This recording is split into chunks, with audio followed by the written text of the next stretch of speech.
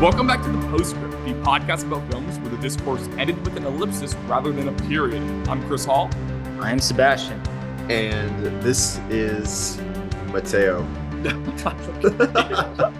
milking that airtime. And on this podcast, we will be reassessing films of recent memory where the discourse was left unsettled. We will try to provide more definitive takes on films that generated a lot of buzz upon release, but their reputations have since become murky, or maybe they've just fallen through the cracks altogether. Movies that make you ask, where are they now? This month on the pod, we have been covering all of the Star Wars feature films released in the post-Disney acquisition era. We began the month with Rogue One, a Star Wars story, and then last week we followed it up with the second and only other anthology film, Solo, a Star Wars story, where we felt that the movie was pretty mistreated and taken for granted in a lot of ways. And at the very least, it's competently made. It has extremely charismatic and eminently watchable performances. And even if the kind of connect the dots IP storytelling, kind of rubs you a little bit the wrong way, it's still pretty earnest with its nostalgia. And it somehow also exists in a space that no other Star Wars film does, which is very interesting. And this week, we're doing something we've never really done on this show before, because on this podcast, every episode, for all intents and purposes, has two halves. We'll begin the episode with a spoiler-free conversation that kind of sets the table for our rewatch of selected film. We will talk about, I'll kind of give like an oral history of the movie and be like, okay, this is how it was received when it first came out. This is kind of its reputation as of today. These were our personal experiences with the film, if we've seen it at all, and then what our expectations are for a rewatch, and then we kind of take a little break, and then we come back after with a deep dive, spoiler-filled conversation about the film, what we thought about it, like this year, removed from expectations of the moment, and where we feel, the film should lie in our culture in the year 2023. Nowadays, we're putting a period on the discourse. We're doing something different this week with the sequel trilogy, right? Because these are the last three films remaining in the Disney Star Wars era, because frankly, you can't talk about one of these films without talking about the other two, right? Because, and this is why we're doing Star Wars Month in general, the way these films are viewed and received are largely informed by what came before them and what came after. And the legacies of these three films, especially this sequel trilogy, they are all in conversation with one another, right? So like we said, you can't talk about one without talking about the other two. So we are going to work our way through all in this episode. This entire episode will solely be the pre-watch for our eventual rewatch of the sequel trilogy. So we will be setting the table for these three films, rewatching them, and then next week we will release our full-blown deep dive of these three films of the sequel trilogy as a whole in the year 2023, right? So we're just getting ready for rewatching these films on this episode. So we're going to start at the top. We're going to kind of work our way through from Force Awakens to Last Jedi to The Rise of Skywalker, which are three of the most, again, like I said in my opening spiel, movies that received a lot of buzz in the moment. There are a few other films in this century that have undergone more discourse than these three films. Maybe the most. I was going to say, no chance these fell through the cracks. These did not fall through the cracks. These, there are still battles being fought to this day over these films, right? Those skirmishes out. You'll look out in your backyard, you might see two people fighting over it. Yeah. And no other films fell victim to the expectations for them, maybe more than these movies, of what the fans quote unquote wanted, which is a theme we will be returning to quite a bit. So that being said, let's start at the beginning. As Spider-Verse would say, all right, let's do this one last time. Let's do this one last time. The Sam, Big Bang. How about you take us back to the Big Bang of Disney acquiring Lucasfilm and the announcement of new movies that came after that. Just take us back to, when was that? 2012? When did that happen? Yeah, about 2012. I mean, this is around the time of the Avengers coming out, Right. It's just, much happier times when you think about it. You look back and the world seemed a little simpler, not times. So bad. I couldn't have been happier back then. I mean, the Avengers had come out. I had watched that 3 times in theaters. I was just high on life when it comes to Marvel, and then Star Wars all of a sudden. And I wasn't plugged into movie Twitter or like any of the internet stuff going on. Like Right. I wasn't involved in post-credit scenes or like have any knowledge of them. I was just kind of enjoying the movies. I mean, this is kind of the beginning of the end in a lot of ways for the conglomerate that Disney was building. But at the same time, the announcement was unreal. And I mean, the energy it produced when it was like simultaneous. Like I said, we bought, Star Wars, and like we're doing 7, 8, and 9. Like we're doing an entirely new trilogy. Mm-hmm. And I don't think I slept that day. Because I mean, I was fully enthralled in Star Wars at that point, and it was a pipe dream that to get episode 7, much less 3 new movies. Because George said in the end he didn't have plans to make any more. That the saga was complete. Mm-hmm. So, anyways, the next big announcement would have been the casting. They were keeping their cards close to their chest, and I do remember the casting announcement. And a lot of them were new actors. I mean, at the time, like Adam Driver was not nearly as big of a name as he is now, obviously. Oh, like Adam Driver, John Boyega, and then Daisy Ridley. And Daisy being like I think the best example of like a who? Yeah. Like genuinely true no name. First like feature film, basically. Like that wasn't like a student film. And which is like insane. I don't know the last time. It's probably the biggest no-name casting ever, to be honest. Like, I mean certainly this century.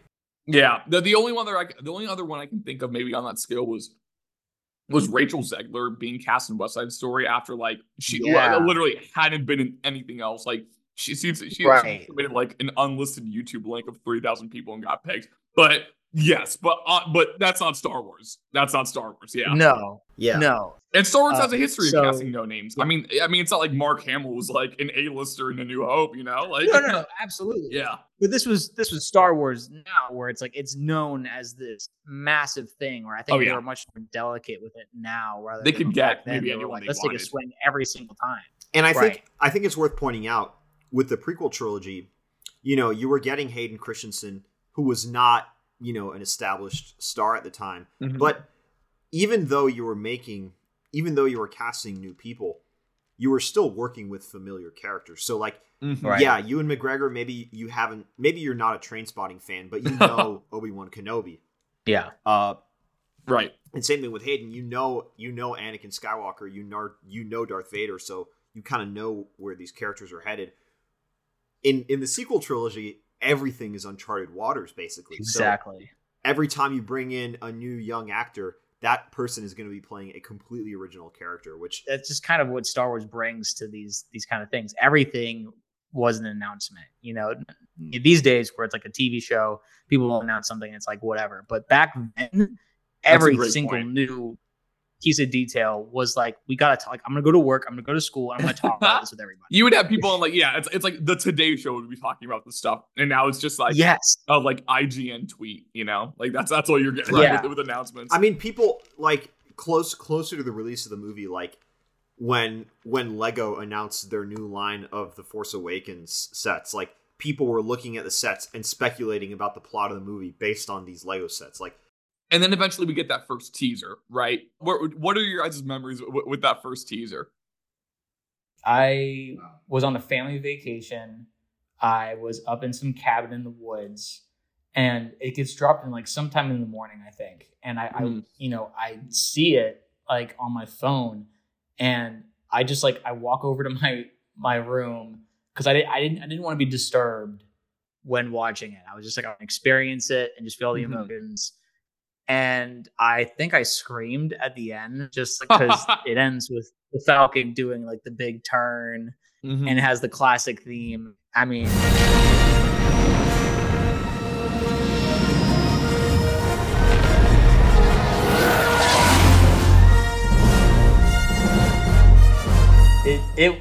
and we've talked about this already in previous episodes, but like the Star Wars trailers, especially in the Disney era, I could watch those endlessly. I mean, they're some of the best trailers of all time. I mean, from that first wide of the desert, and then, John Boyega pops into frame.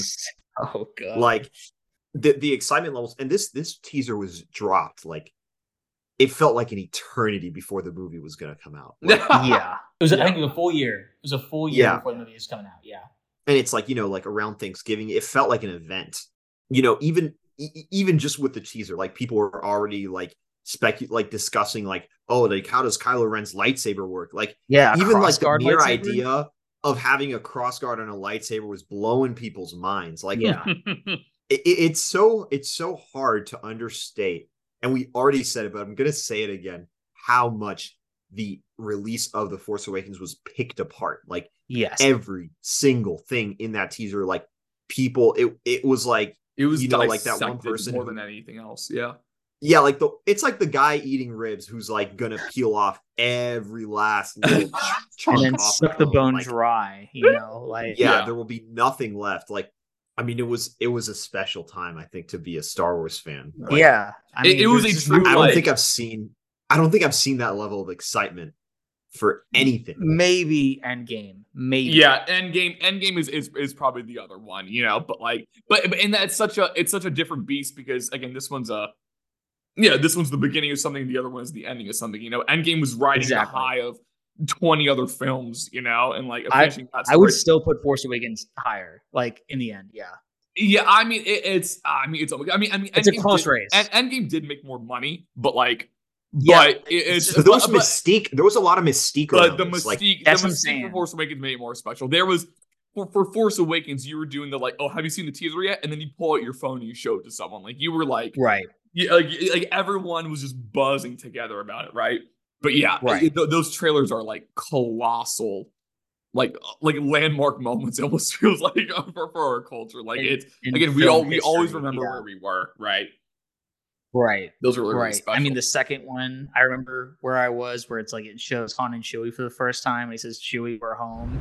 Like, you're just like, we're home.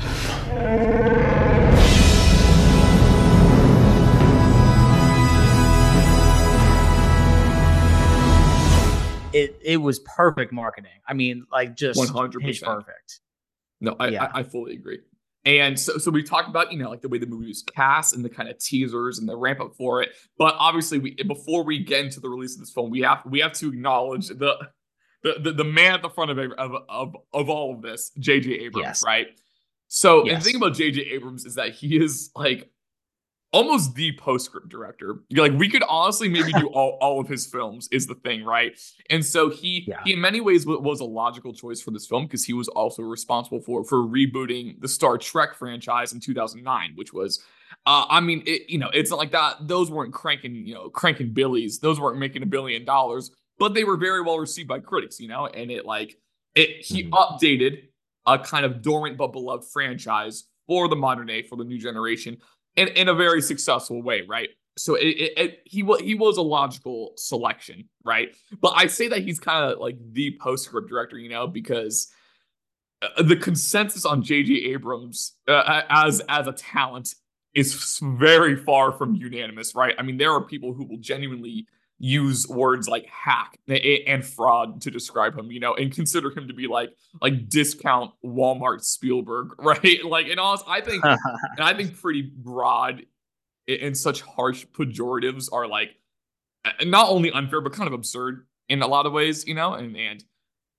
I understand having some critiques of his filmmaking, but his utter success as a filmmaker on both critical and financial levels, like, is undeniable. And that's something, and once we get to the release of this film, we'll kind of circle back to that thought, right? Mm-hmm. So he also felt like a very natural choice, not just because of that success that he had, but because everything about J.J. Abrams, I mean, you look at the guy and you're like, oh yeah, that guy's probably like an obsessive Star Wars fan, that guy has a Star Wars film in it. I'm like, yeah, you just take one look at him. Like, you just know. Like, he was somebody who was approaching this with so much reverence, like, for the, especially, I mean, not especially, exclusively for the original trilogy. And I think in 2015, if there's anything that people wanted, it was a Star Wars movie that felt like a return to the originals, that wasn't going to be, like, filled with computer generated characters, that wasn't going to have like long talking scenes about,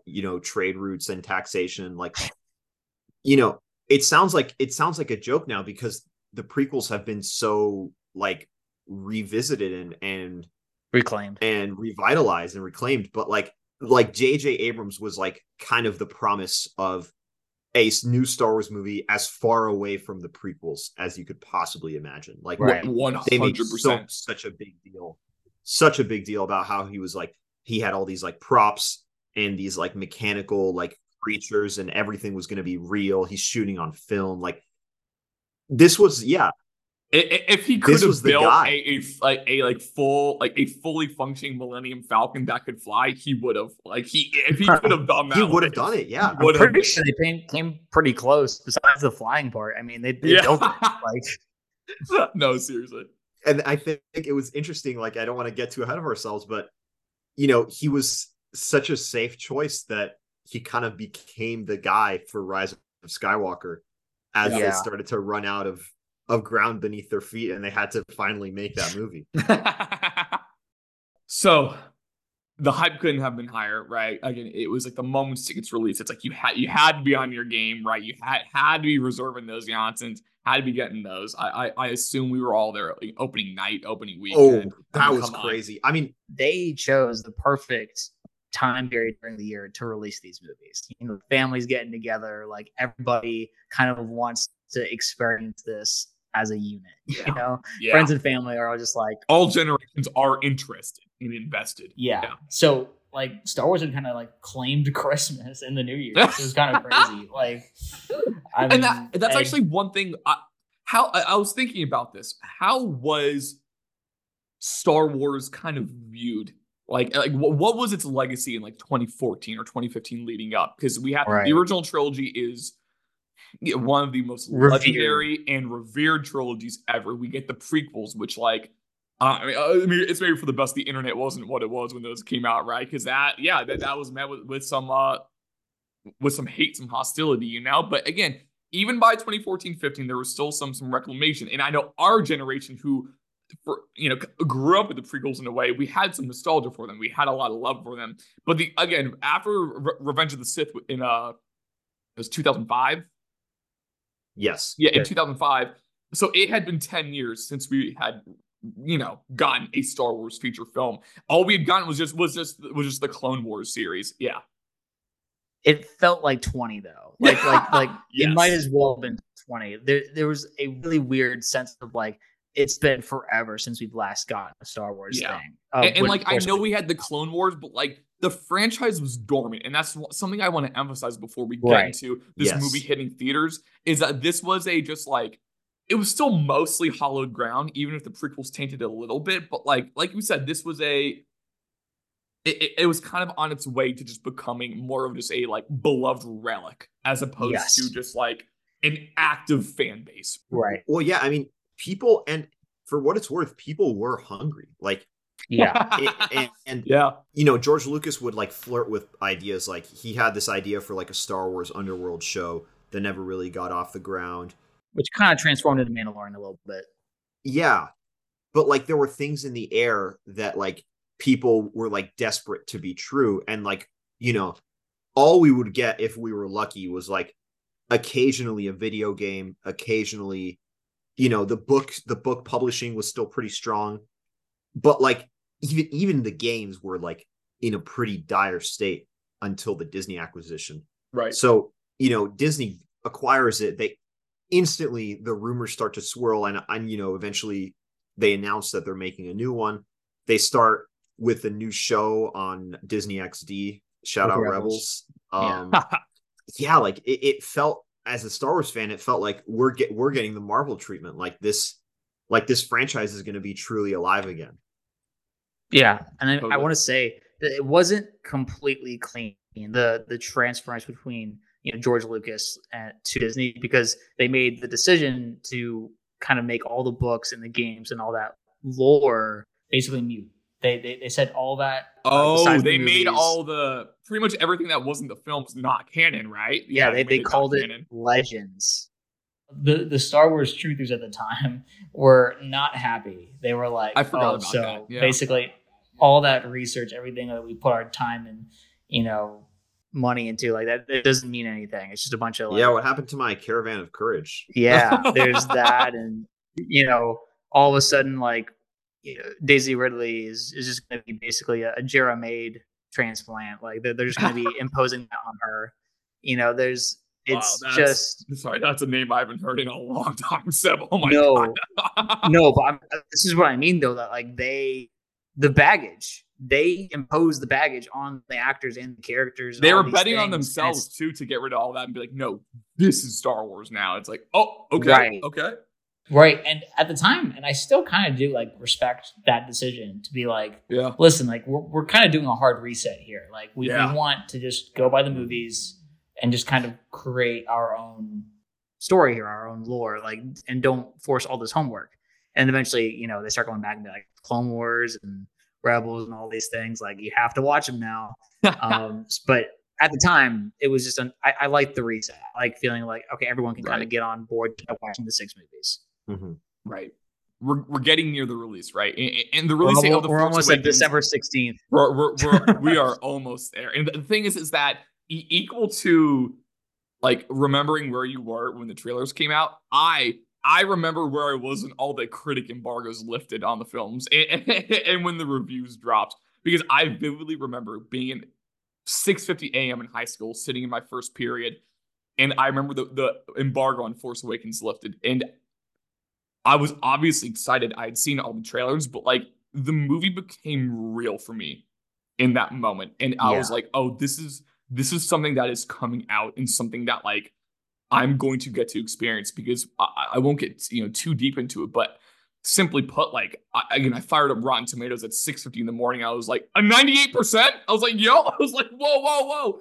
And you have critics simply saying like, this movie's everything you could ever want it to be. Like this movie is like I haven't felt this way since I was in the theater for A New Hope.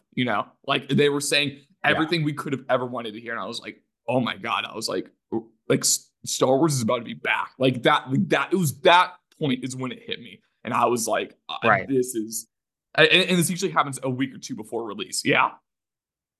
This is interesting. This is interesting that you're saying this, because I reviewed Embargoed myself for these. All 5 of the Disney Star Wars movies, I did not read a single review or look at a single piece of social media until I watched them. The only one I did that for was Rise of Skywalker. I know what Steph literally saying. Because I think you two, we were in disbelief. We were like, oh, they probably didn't get it. I was too nervous. I was too nervous. Yeah. But no, Force Awakens, I was like, I gotta see what they say first. Like I gotta like kind of mentally prepare myself for what I'm walking into, and to make it feel real, like you said. Like you want to kind of feel like, oh, this ticket that I already bought actually exists. no, literally. Like this is a movie that exists. Because again, it's like there's so much mystique. It's like, is this a real thing? Yeah. That's so interesting that we came with, and obviously when I got out of the movie, and not to get too ahead of myself, and I heard all the reviews, finally, I was like, you know what? I think it's okay for me to look at reviews now that I already watched it. Yeah, and everybody's like, oh, everyone agrees with me. This feels good. That's awesome. I mean, what'd you see? December 16th? Yeah, 6th, 17th, 18th, one of those days. In that range, yeah. I just want to make sure, during 2015 era, was this before we could reserve specific seats? Like that's a great question. It was for me. I had to reserve my seat because I was sitting in the second row. Okay, and I was like, freak. Okay, yeah. I think the movie that I went to, like, it was still like we had to get in line. There was like, me too. Yeah, it was around this time too that we transitioned from getting there early to just like, oh yeah, I was on my phone at 5 Eastern time. I got us tickets, like before that. Yeah, right? This movie kind of helped maybe fully transfer over into just reserving specific seats. That was kind of the final push. Where that's true. Like, I bought my ticket like the moment it came out. Why am I sitting in the front row? No, that's a good point. I don't think a movie up until this point had needed a required like reserving tickets like this. It's like the Avengers was big, but it wasn't like people weren't anticipating that to be what it was. And it's like there's Age of Ultron, there's Jurassic World, but none of them were Force Awakens. No. I'm sorry guys. I was camping outside the theater like 4 hours before my show. No, dude, let's go. Yeah. Like and what's crazy? There was still there was still a line like wrapping around the Yeah. entire mall It was crazy. when I got there. Absolutely like surreal. And when I got out of the theater, you step out. I think we went to see it at 7:00.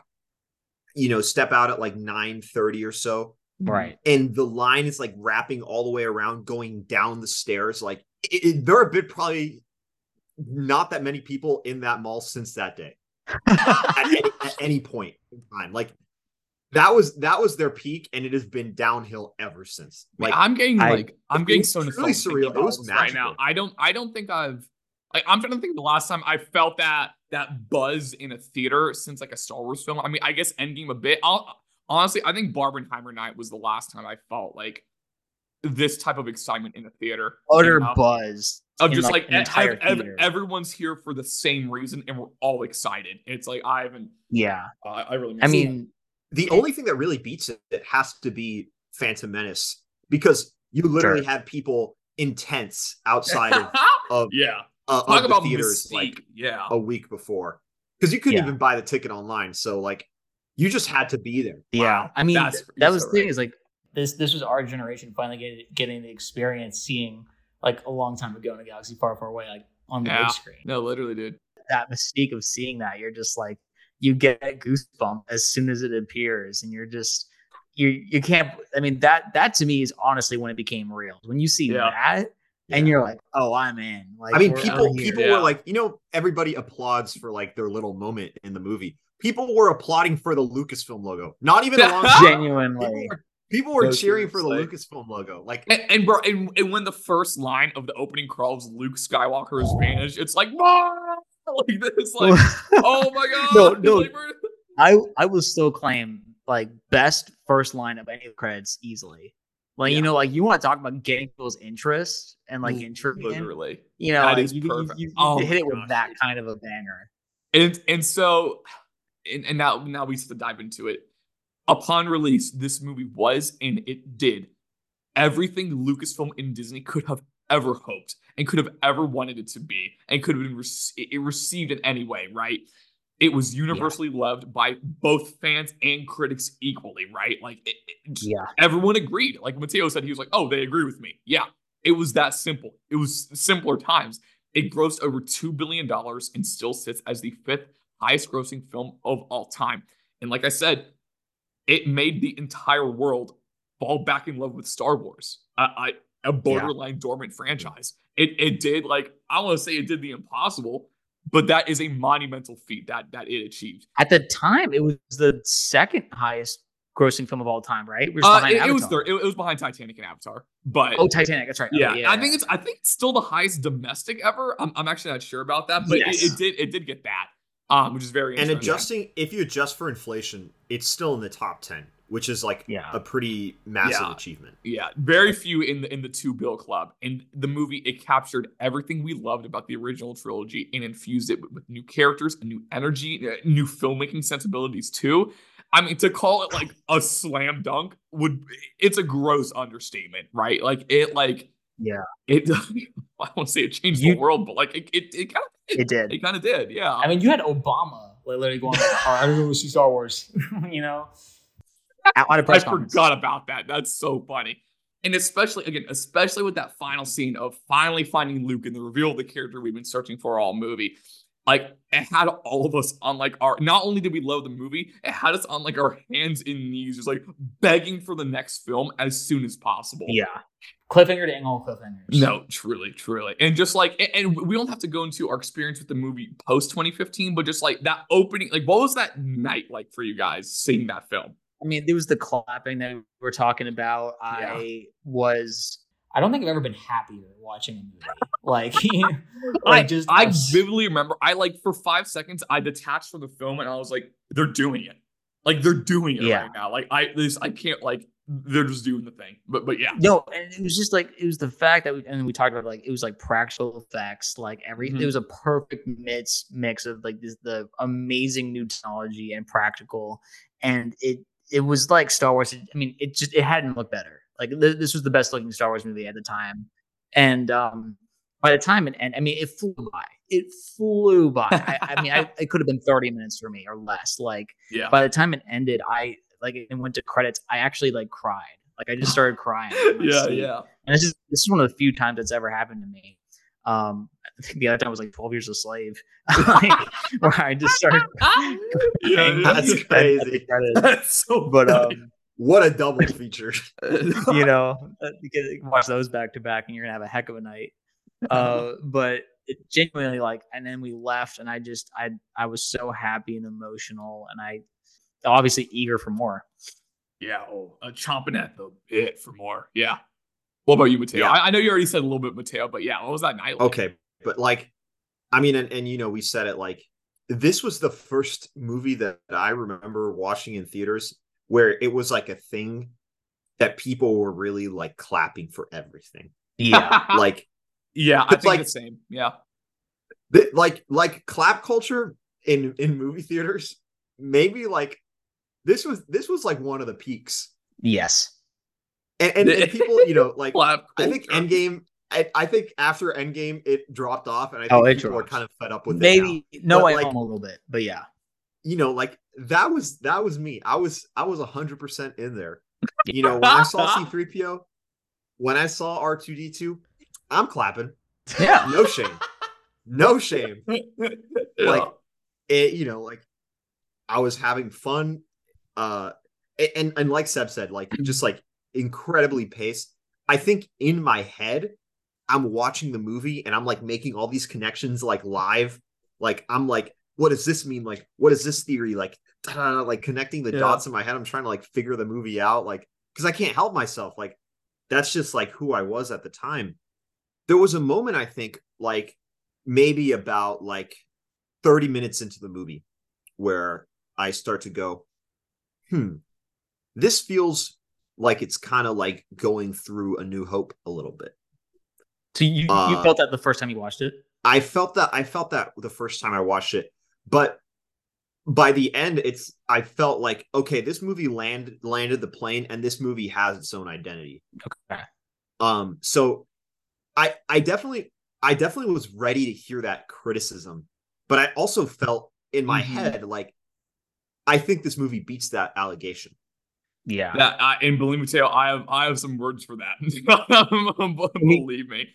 And Mateo, that is the cogent, that is the sound take for that. And I think it's the take everybody should have, Mateo. And we will get to this more later, but yeah, part of its ability to generate this much excitement for the future installments is because of this mystery box storytelling that J.J. Abrams and Damon Lindelof like are kind of cited as like kind of some of the creators of, right? And so the founders. It has its own Wikipedia page. Maybe more than anything, maybe it was championed with Lost, the old ABC show. For sure. No, so absolutely, and on Wikipedia it defines it as in episodic television, but it applies here to films as well. The term mystery box show or puzzle box show refers to a genre of high concept fiction that features large and complex stories based on enigmatic happenings and secrets, with multiple interlocking subplots and sets of characters that eventually reveal an underlying mythos that binds everything together. So like Lost or Dark, Westworld, Stranger Things,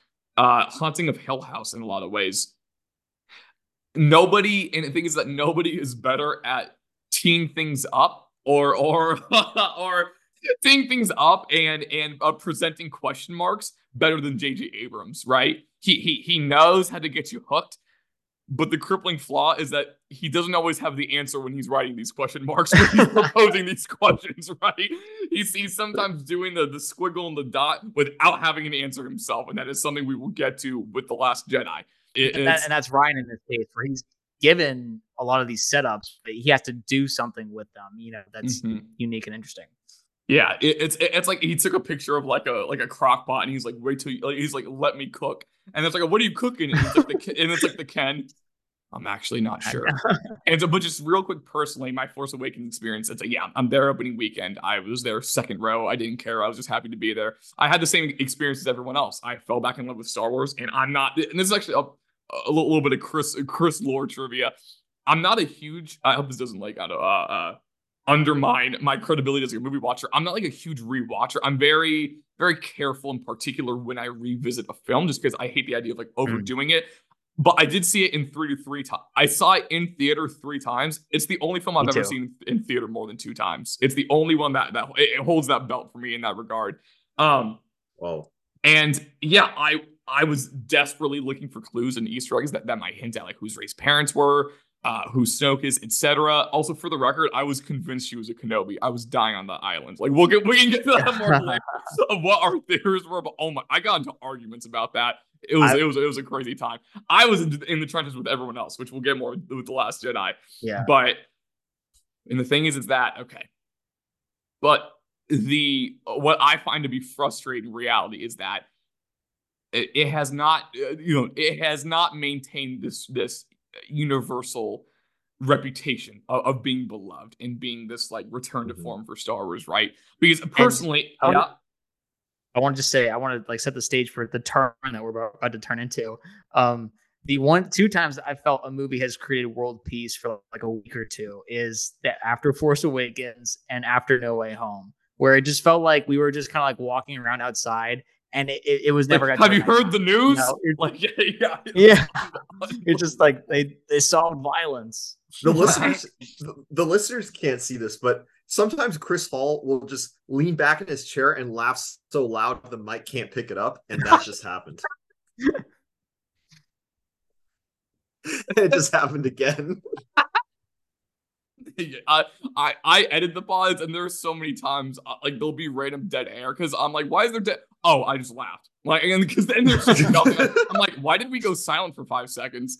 And the thing is, and correct me if I'm wrong, and like what you're saying, Seb, like we achieved world peace. It was that like utopia society meme, and I have no recollection of anybody zagging on this film in like 2015, 2016. You know, like anyone who said like the mid Awakens like either would have gotten flamed or maybe they just wanted attention, right? Not that everyone thought the film was perfect. It's not like, oh, you weren't allowed to criticize it, but everyone was pro The Force Awakens, right? Like if you were anti Force Awakens, you would get a dirty eye for sure. Yeah. I think if anything, the one criticism that did exist was just like, this movie is like playing it safe. It's like nostalgic. Yeah. Mm-hmm.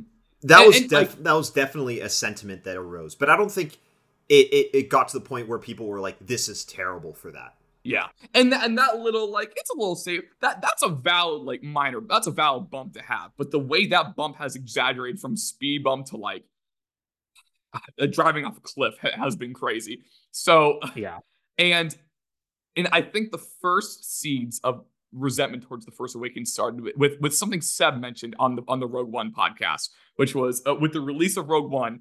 And us being introduced to a new type of Star Wars, right? And then suddenly people felt like freaking Kittredge in Dead Reckoning Part 1 when he's like, you need to pick a side. Like that clip. Like he's like, you either like Rogue One or you like The Force Awakens. And it's like, why are we doing this? Like this is such an unnecessary debate. Like the true like two legends can coexist. Like, but you can't. That was not a fun opinion in 2015 apparently. Yeah, there is one thing I do want to say as a piece of history. This is definitely an online thing that had started to circulate. It was a small kind of germ that began to explode, I think, after The Last Jedi. But Red Letter Media, kind of like champions of movie YouTube throughout the 2000s, like had written a set of they had a set of very influential like why the prequels are bad videos way back when, and so their review of The Force Awakens, and this was like early 2016 before Rogue One came out, just maybe a month or two after the release of The Force Awakens, was like pretty critical of the movie, and I think I started to hear a few of those opinions. And it did not like become a critical mass. Like I think the majority of people, who are not connected to like kind of this like very like subgenre world of Star Wars fans really knew anything about this. But I had you started to hear a little bit of it, and again it started to blow up more and more, especially after The Last Jedi.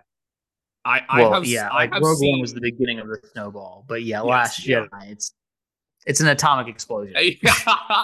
With the Oppenheimer, I believe we have it. Yeah. I've seen great men fall because of pseudo intelligent video essays on YouTube. Like that is it's bonkers. And with each consecutive release in the sequel trilogy, and with each passing year, the resentment towards this movie grew more and more for maybe two big reasons, kind of two main reasons, at least in my eyes. And this first one's kind of like more, I don't want to say a sub reason, but the kind of the secondary reason. And this is something I think we've talked about with other films on this pod, and we will talk about with more in the future. It is an example of a good movie with negative consequences. Like in a minor way, it's like clap culture, like Mateo said. It's like okay. And then, but also suddenly everyone after this film really wanted to suddenly everyone wanted to soft reboot their franchise and like harken back to older entries like Terminator tried with Dark Fate, Halloween did it, Scream did it. But more than anything, the most pervasive criticism about this film is something Mateo's already mentioned, is about the similarities it shares with A New Hope. You know, it's like an orphan on a desert, right? A droid is carrying an important message. A mentor figure dies. Like they blow up another planet killer in the third act, right? And I already prepared them for this off mic. I'm just asking permission to get up on a soapbox right now about this criticism about this film, because the stage is yours. Open mic night. Go get so him, the Last Jedi is notorious for having the most aggravating, toxic discourse in the franchise. We know this, but I think this specific complaint towards The Force Awakens upsets me more than any other quote unquote critique of the Disney Star Wars films. And I want to start by saying that I do understand and even agree a bit that the movie maybe does borrow a little too much from A New Hope, right? Like, I am very warm towards The Force Awakens, and there's so much I love about it. But even I'm like while I see the intention, you know, that the First Order is like the wannabe empire, I'm also like, did we need a third Death Star? Did we need a third Death Star? Like, is that what's the Chris? This one can blow are you sure about that? Planets. What? Yeah. This one blows up 5 planets at once. It's like, oh. And it's not like there aren't other flaws that could possibly exist. If you're like, I mean, not that I've heard this one, but if someone who's like had a flaw for the filmmaking of just like, I don't love the way it's shot, you're valid. I'm not like getting triggered at all criticisms against this movie. But I think how far people have taken this complaint about its New Hope-ness and this resentment towards The Force Awakens for having some things in common with The New Hope is maybe the laziest and one of the lowest forms of film and analysis and frankly pseudo-criticism out there. Because I mean, first off, just wait until some of these people discover the hero's journey and how most of the films you like are following a pretty similar structure and similar skeleton, right? Like there was, like I pull up this. I want to see if I still have this open. It was like this Screen Rant article from back then that was like, 10 similarities between The Force Awakens and The New Hope, and one of them was just like, like the plot has a MacGuffin or like there's an important message. I'm like, that's just a movie. Like there are a million other movies that have that. Like you're criticizing for something that all the other movies you like have. That's just That was a quick side tangent. But when you write off The Force Awakens for echoing A New Hope, well, I'm talking not that you're bumping on it, when you're writing off the film for doing so. When people ask you what you think of Episode 7 and you go, oh, you mean A New Hope? I'll tell you how that reads to me. If you're writing off this film and downgrading it to like mid or even bad because of its surface level similarities to A New Hope, then I actually have great news for you. And this is a little life hack that is going to save you so much time in the future. If you wanted, you can stop watching movies. You can just read plot summaries on Wikipedia, because it seems that the on-paper events of a film, the bare bones, are all you care about.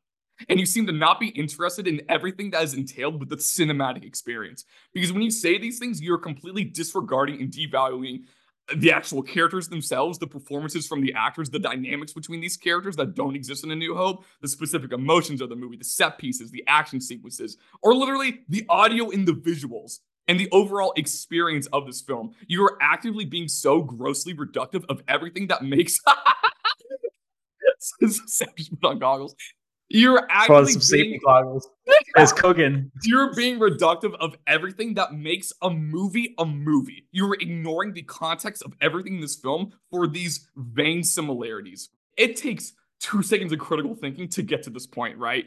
And these people, I get most frustrated at these people that will like dog on Star Wars films and then proceed to like gush over the Marvel movies, which are so much more overtly formulaic. I was once talking with someone who fit this bill because they were calling it like Force Awakens: A New Hope, and I was like, by that logic, Doctor Strange is just Iron Man 1. It's the same film. And they're like, huh? I'm like, you have an arrogant, narcissistic, but extremely successful and prolific man who undergoes something traumatic, comes out the other end humbled, is willing to now do good and gains powers. Along the way, his mentor dies. He spars off with a villain who has the exact same powers but uses them for evil. Also has like a situationship with a woman who like is but isn't with by the end of the movie, then beats the final villain, not by power, but by outsmarting them.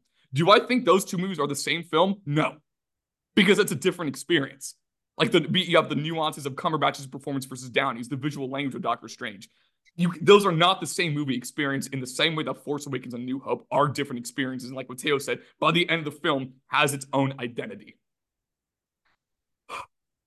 This is the most mad I've ever seen Chris. I want to applaud Chris. That was just such a well executed rant. I mean, you were speaking the truth there. That they hated Jesus because he spoke the truth. It's I couldn't agree more. I mean, yeah, and I really hope that rings true when I'm rewatching this film. That I do think and I've mentioned this before when we talked about Joker, and I'm gonna mention it again, which is like something that I think is because we talked about like how like Joker like pulls from Taxi Driver and from King of Comedy, all these like kind of like 70s character study movies, and people kind of bumped on the movie again for that. And I do think it's very interesting that like there appears to be like almost a double standard where like if you're like copying from Good Enough Kino, like people don't really care.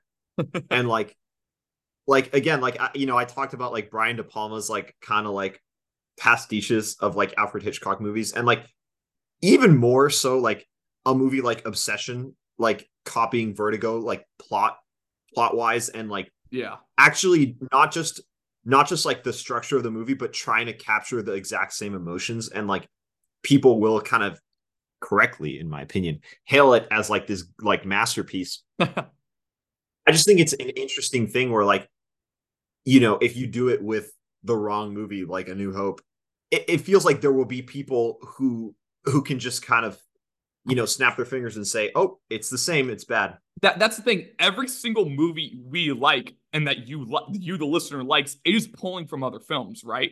It just suddenly becomes a sin when people notice, when people know what you're pulling from, but it's not. The real irony in all of this is that, Star Wars fans, and especially the toxic ones, love to reference this one quote from George Lucas where it's like poetry, it rhymes, where they love like seeing it, something happen all over again with another character because, oh, look, they were Padawan apprentice and now they're doing it when they're older. And so now, when we're kind of, trying to pay homage to one of the classic films of our times, all of a sudden it's a sin. And that's why I couldn't agree more with Chris, where it's like they love to cherry pick when and where they get to be angry. And I don't think that is a useful form of film discourse or how we advance our art. But we need to talk more about, the intricacies of how we do character like studies and how we kind of develop their arcs, and how we introduce maybe the old and the new and bring them together, not just, oh, you hit some of the same beats. Congratulations, like Chris said, you've discovered storytelling. I think, yeah, I think, and just like to maybe like put a bow on this, I think the important thing is like there is like copying versus stealing, right? And like like bad artists copy, great artists steal, is the quote. And like I think so the interesting thing to me is like, and I said it before, and I'll reiterate it. Like my big thing is like, are you stealing from A New Hope because you want to kind of capture that same sort of like hopeful optimism of that first movie? And I think like for this entry, like that's kind of that's what Abrams saw as his assignment, was like, I want to recapture that. I want to recapture kind of the optimism of that first movie. And so I'm going to maybe take certain motifs, certain, kind of indicators from that first movie that are familiar to people and that resonate with them, and use them in similar ways. And again, I don't think that's just like, what works, and knowing what works and using it in that way is not a bad thing to me. The cherry picking is rampant throughout this fan base, right? Just gross levels of confirmation bias, right? Which is why I'm like, if you're gonna hate Force Awakens, you gotta hate Doctor Strange as well. If you're gonna call The Last Jedi for what you believe to be plot holes, you gotta call it the prequels as well, which are littered with plot holes, right? At least in the way that they define them. It's a lot of intellectual dishonesty going on within this fan base, which is tough. So, right. That being said, any last thoughts on Force Awakens before we get into the boss battle of this podcast? I think it's time. We are standing in front of like the Dark Souls, like misty, like gray fog door, like right. It's like we're saving. I'm like, I have as many potions as I can. Our cups of water are full next to us. I got like 10 max revives. Let's go. Yeah. It's time to dive into The Last Jedi, which was, like we were saying, people were unbelievably excited because The Force Awakens teed up so many questions and so many things we wanted answers to, right? I mean, just off the top of your head, it was like Rey's parents. Who was Snoke? Like where does Finn go from here? Like, what does it was Theory City. Maybe again more than Endgame, probably more than Infinity War. Like this was, there were just, I was neck deep in the trenches of just like, of theories and expectations. It's like, what do you think is going to happen, right? There's so many different, equally exciting ways that they could take this story, right? And so many tantalizing implications, So, but the thing is that J.J. Abrams wasn't directing this one. He was not returning to direct this film. This film was going to be directed by a man named Rian Johnson. Which, Seb, how about you take it away on this one? Seb is the biggest Rian Johnson warrior in the world. Yes, those who don't know me, I might as well be Ryan's son. I would fight for this man. I would die for this man. He became my directing idol after this movie came out because I kind of saw what is and was and will always be capable of the power of film, and like how we can just kind of impose not only our beliefs but so many others' beliefs, and the trust in your own vision and storytelling and your conviction in that can almost rise above maybe what you made. And I think that Ryan's legacy is that he was so unapologetic about what he made that I was like, he is my idol. Like, I think what he does here is one of the bravest things an artist has maybe ever done.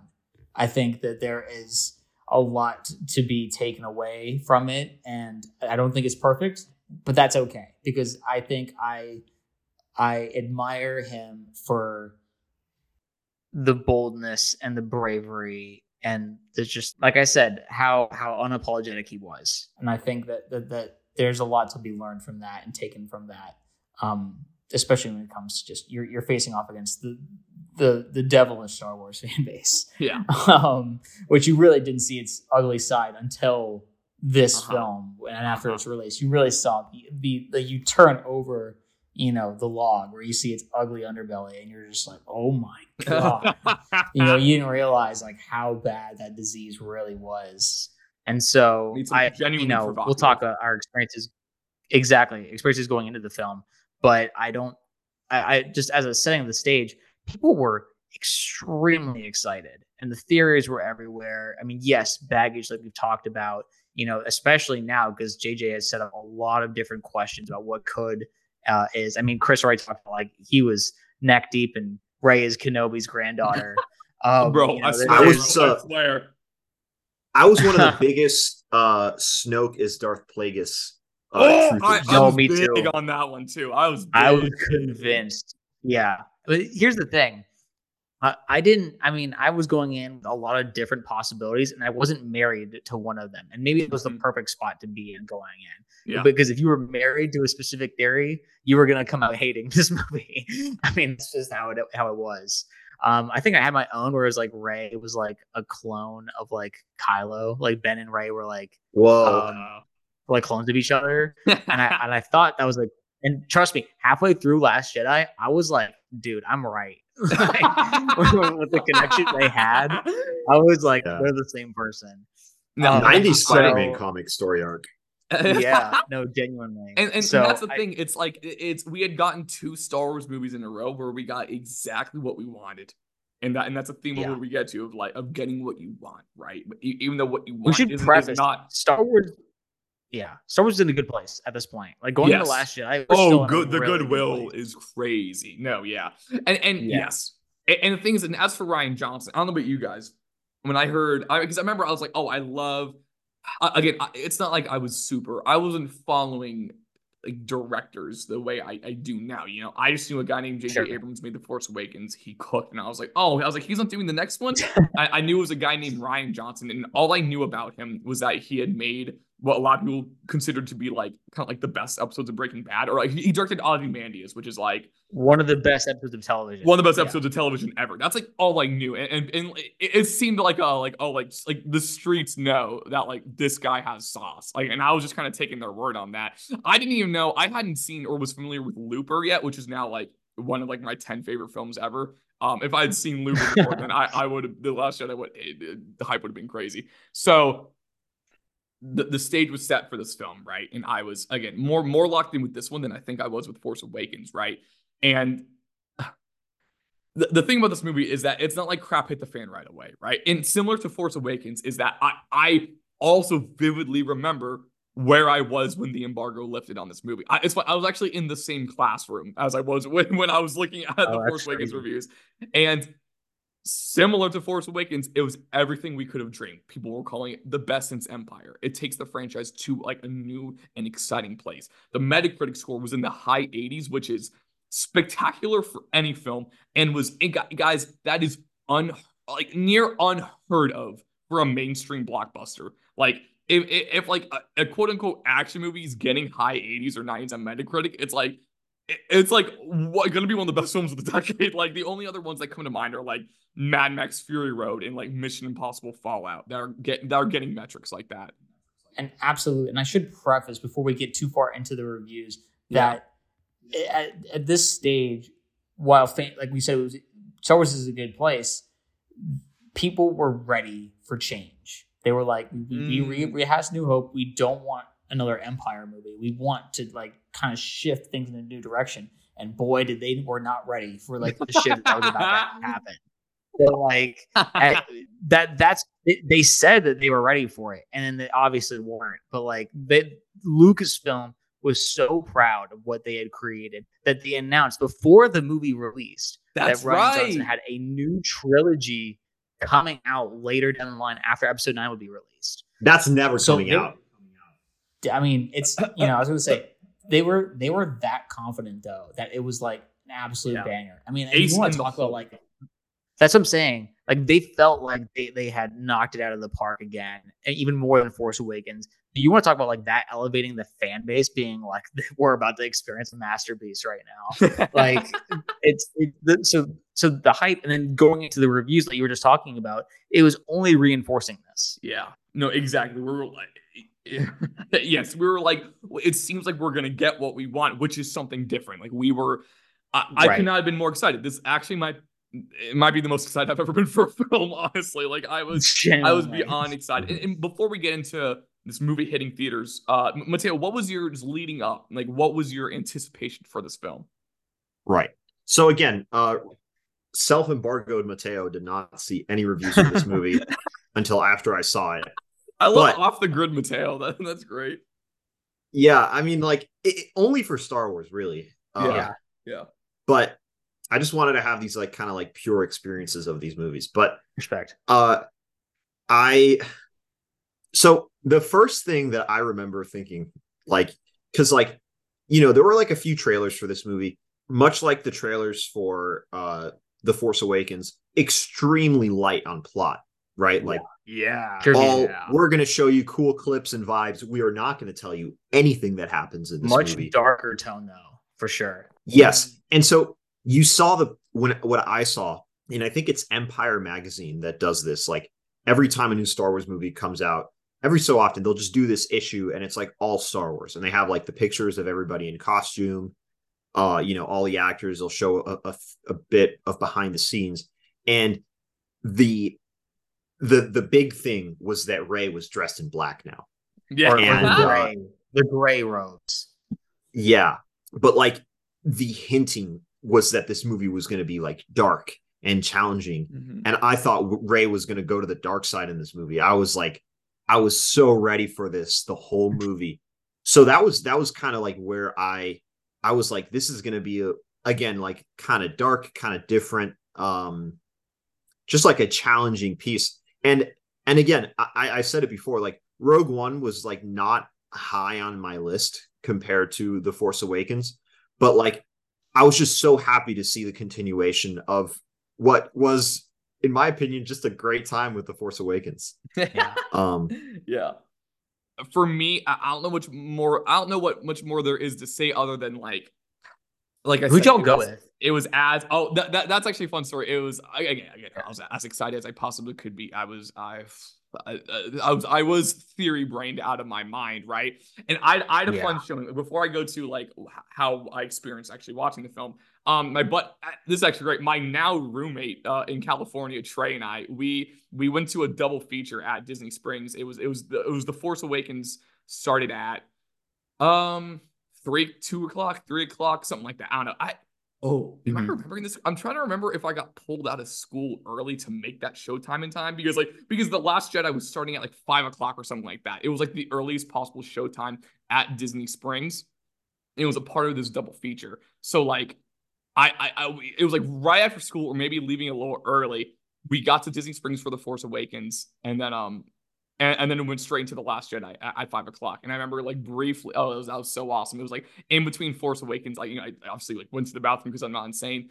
And I saw like, it was like the line for the concessions inside Disney Springs for Last Jedi was like, it was freaking Space Mountain. Like, it was just like, it was going up the stairs, wrapping around. I was like, we're freaking doing it, man. Like we are out here. Like, this is awesome. And it's a core memory of a night. And I do remember, after that rewatch of Force Awakens, after seeing it in a theater again, in the Dolby Cinema, I remember thinking, man, I don't know how The Last Jedi is going to top that. Like, I saw the reviews, but like, The Force Awakens still honks. I was like, how is it going to do it? And then we got the movie. But what about you?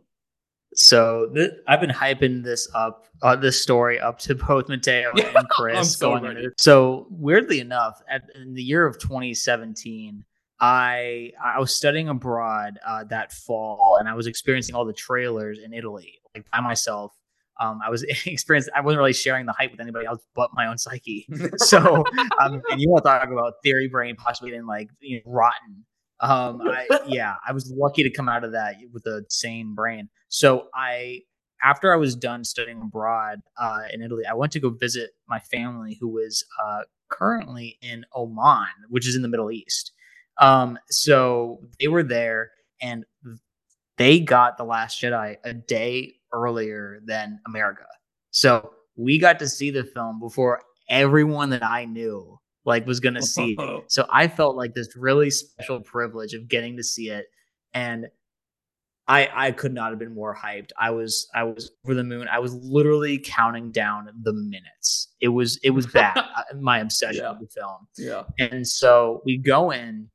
Nothing has been. I actually met someone. We went to a tennis court the day of we were going to watch it, and they had already seen it. I didn't even know how they saw it, but they somehow already saw it, and they were like, "It was incredible." And so, like, obviously, like, my mind is racing with ideas.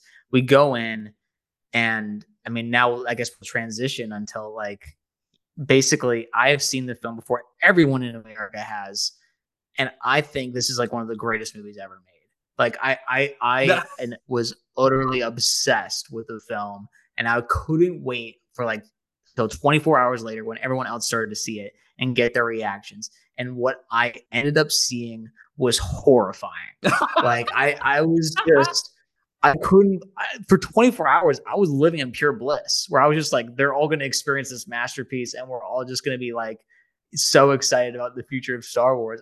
I wasn't mentally prepared for what was about to be unleashed. Like the pure innocent me of those 24 hours, I wish I could like capture in a bottle and give to everybody like in the world just so they could experience that joy because it's a very quiet and singular thing.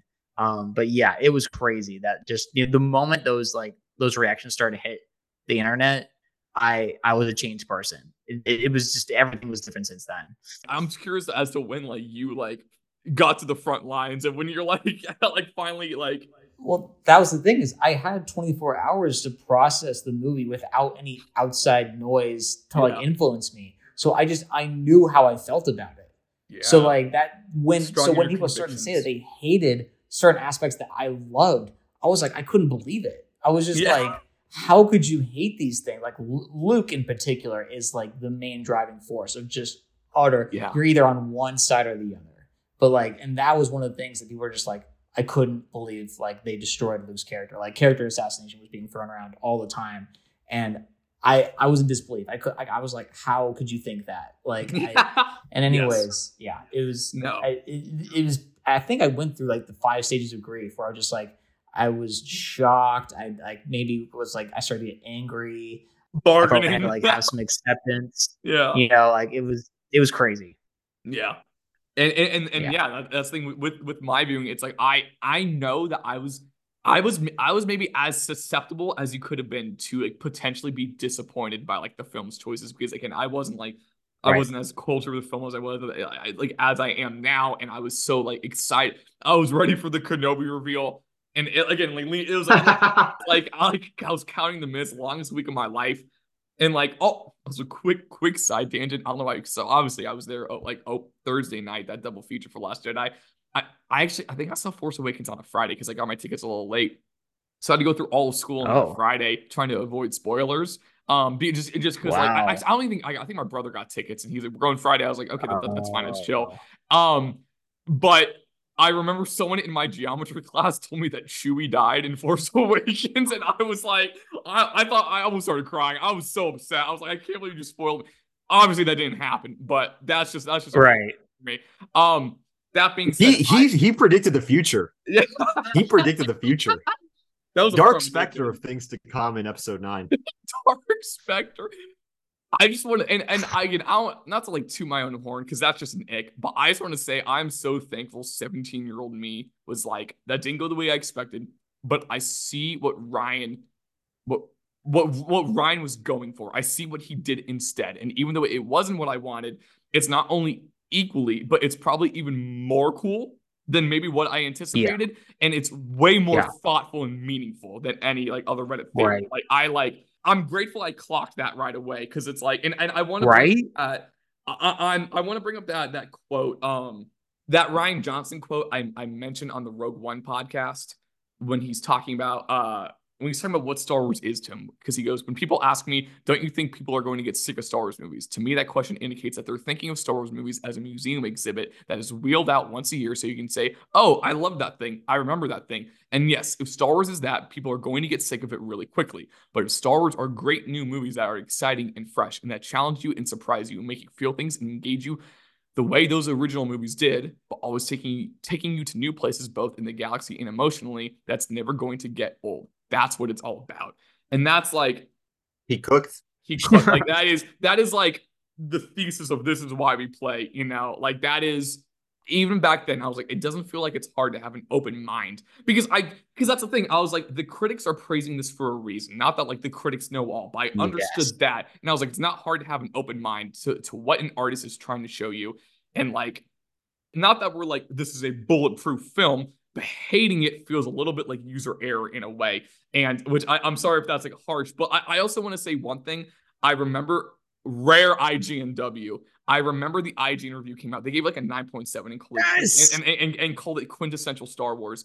I forgot what the wording they had, but I remember they call it. They're like, this is the like what this movie is like a single person. This is an author showing their take on Star Wars, and I don't think this is embarrassing, but like again, like I wasn't as into movies. I wasn't as well versed in movies at this time in my life. And honestly, I had never viewed movies as a product of an author, I think before this film. It was when this film I watched that and I was like, this is like I didn't have the words for it at the time. I was like, this had such a different feel than The Force Awakens. I didn't have the lexicon of like filmmaking sensibilities, like a visual style, or cinematography, or just like tonal things. I just knew it felt different, and it was because of Ryan, and I really appreciated that. Yeah. This was your French New Wave. This was your Andrew Sarris auteur theory. Genuinely though, and I mean, I want to bring this up, but like, the release of The Last Jedi is like a historical epoch in film history and like American culture. Yeah. Yes. Like it's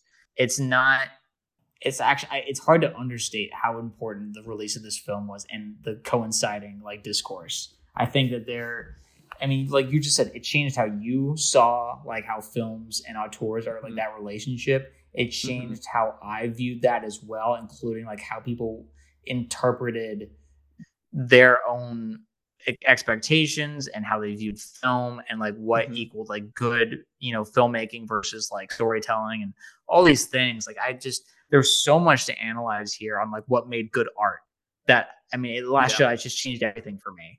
And so I think, and we'll get into the post game about like the specifics of like what was the crux of like a lot of these debates, and a lot of them in the end, I feel like I could just narrow down to being like very petty, like Star Wars fans being very, very petty. Yeah, I mean, you're talking to a guy, and I remember like with Joker, I held up Joker was a bad movie, prove me wrong.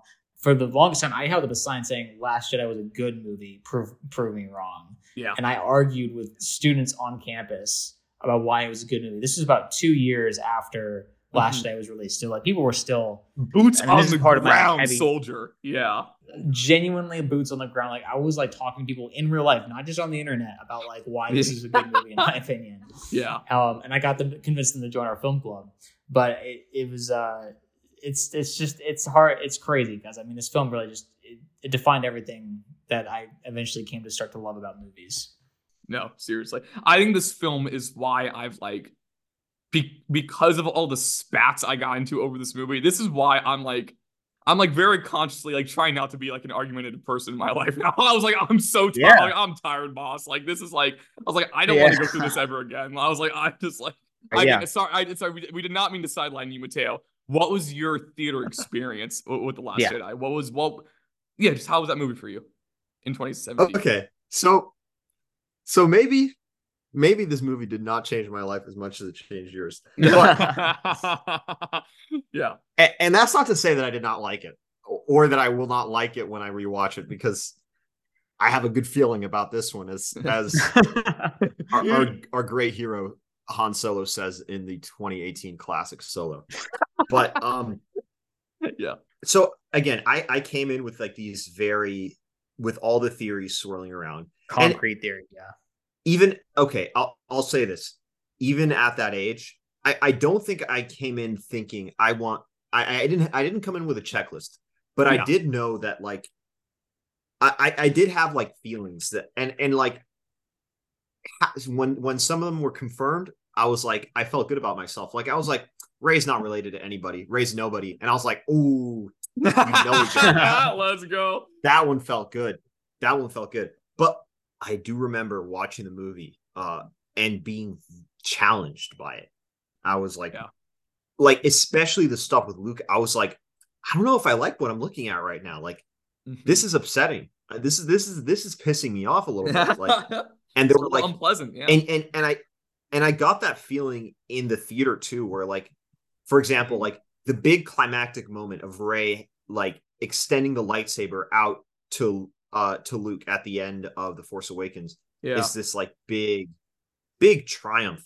And then immediately in The Last Jedi, he chucks it, right?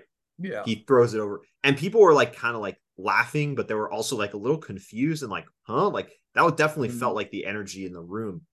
And so I was definitely on board with all of that. And you know, like I think I had some issues with the pacing. Like I think a lot of people like will still talk about like Canto Bight like not holding together very well. Yeah. But I'll defend it. but there's always a big but here. I think by the third act, I was like, this movie has come together for me in such a special way. Yes. And like and I don't want to like get into too many spoilers, but like, you know, that final confrontation with Luke and Kylo and the Force projection, I'm like, this is Star Wars to me. And that was like that felt so magical. And you know what's crazy? I don't even think I liked it as much as The Force Awakens. but it felt like it was the same thing where like I was like, this movie tapped into Star Wars. It hit all the beats that I wanted it to. Even if the plot didn't go where I expected it to, it felt like I was watching a Star Wars movie. And this is where I think people kind of lose the thread a little bit with their criticisms of Ryan. Like Ryan still knows the franchise that he's making, right? Like, yes. Because he understands it on the deepest level possible, you know, on beyond the aesthetics. And he's making it with a lot of reverence. Like there are blockbuster sequels and that are made by directors who do not care about the source material, right? Or like who are like we talked about it with Dead Man's Chest. Like Gore Verbinski did not care at all about the mythos. He did not care. Like you know, I feel the same way about another potential postscript movie, Ocean's 12. Like you can make a blockbuster sequel that is very kind of like, you know, irreverent. Irreverent. This movie is not that. It is like even at the time I was like, this is a reverent film of Star Wars. Even when it's making its criticisms, it is one of the most reverent Star Wars films. And so that was definitely my reaction. It was a great moment. I don't think I was plugged in to maybe some of the people that you guys were hearing. I knew the haters. I heard the haters. I was like, okay, whatever. I'm gonna keep enjoying this stuff. I don't know. I kind of lived in my Star Wars bubble. It sounds like you just took like the good path, Mateo. No. Like I literally I took that one where walking the sunlight. I think I was with you a little bit, Mateo. Of that, like a little, maybe a slightly wobbly of just like, oh, like where are we going with this? And then for me, there were two scenes. I remember for like the following days were just like seared into, still are in a way, seared into my brain. It's the end of the second act when I just became freaking like Sammy Fableman in the movie theater, just like watching the greatest show on earth. Of when you know when they like when Kylo kills Snoke, they like get the lightsabers and they go back to back. And like I said, when it goes slow mo and they start fighting, I was like, this might be the greatest thing I've ever seen. Like this is unbelievable. And then that's followed up with the light speed jump, right? Yeah. I mean, it happens in the middle of the scene. It was those two things in the theater when I was like, this is transcendent. That's when I was like, I understand what the critics were getting out. Like this is taking Star Wars to a new level. But but back to what you're saying, Seb, of was it worth it? Can I answer the question for a second? I actually, this might surprise people, but no, I don't. I don't think. And I don't, and it's not because of Ryan, and because you know this, I love him, but I think, and it upsets me to say this because I only have anything but respect for this film. Yeah. But the hate was so strong, and it's not to anyone's fault. It's not the movie's fault. It's not the movie's fault. Exactly. It is. And to me, it's so sad that like what I consider, and a lot of us consider a great thing, produced so much darkness in the world. Is I'm curious. I wonder like what would have happened if we didn't get that and we got like the safest version of the trilogy possible. I wonder would it be a better world? Would we have less to argue over, or like what would franchises look like? What would blockbusters look like? And maybe it's hard to tell. I don't know, but it does make me sad. Everything that came after this movie was, I mean, so anti art and anti-human. Like, I mean, no one had any respect for each other. It's just, it had the worst of us going like at each other, and like I said, it upset me. It still upsets me that, like, you make something out of love, and people actually thought he made it out of hate. He hated Star Wars, and he came in to like sabotage the franchise. And I'm like, how could you think that? Like, with so many ideas and like, objectives, like that it tried to ruin a franchise just before trying something new. I don't know. It was sad. I mean, also just because like it disappointed, and like it drove like the actors, like Kelly Marie Tran, like got so much harassment, so much hate over her role in this movie. John Boyega, who I think, he kind of expected Finn to become like a Jedi. Yeah. He wanted that. He expected that arc for that character. That's like what the promotion, and like I think maybe what he was excited for was like, I'm gonna get to be a Jedi on screen for these movies.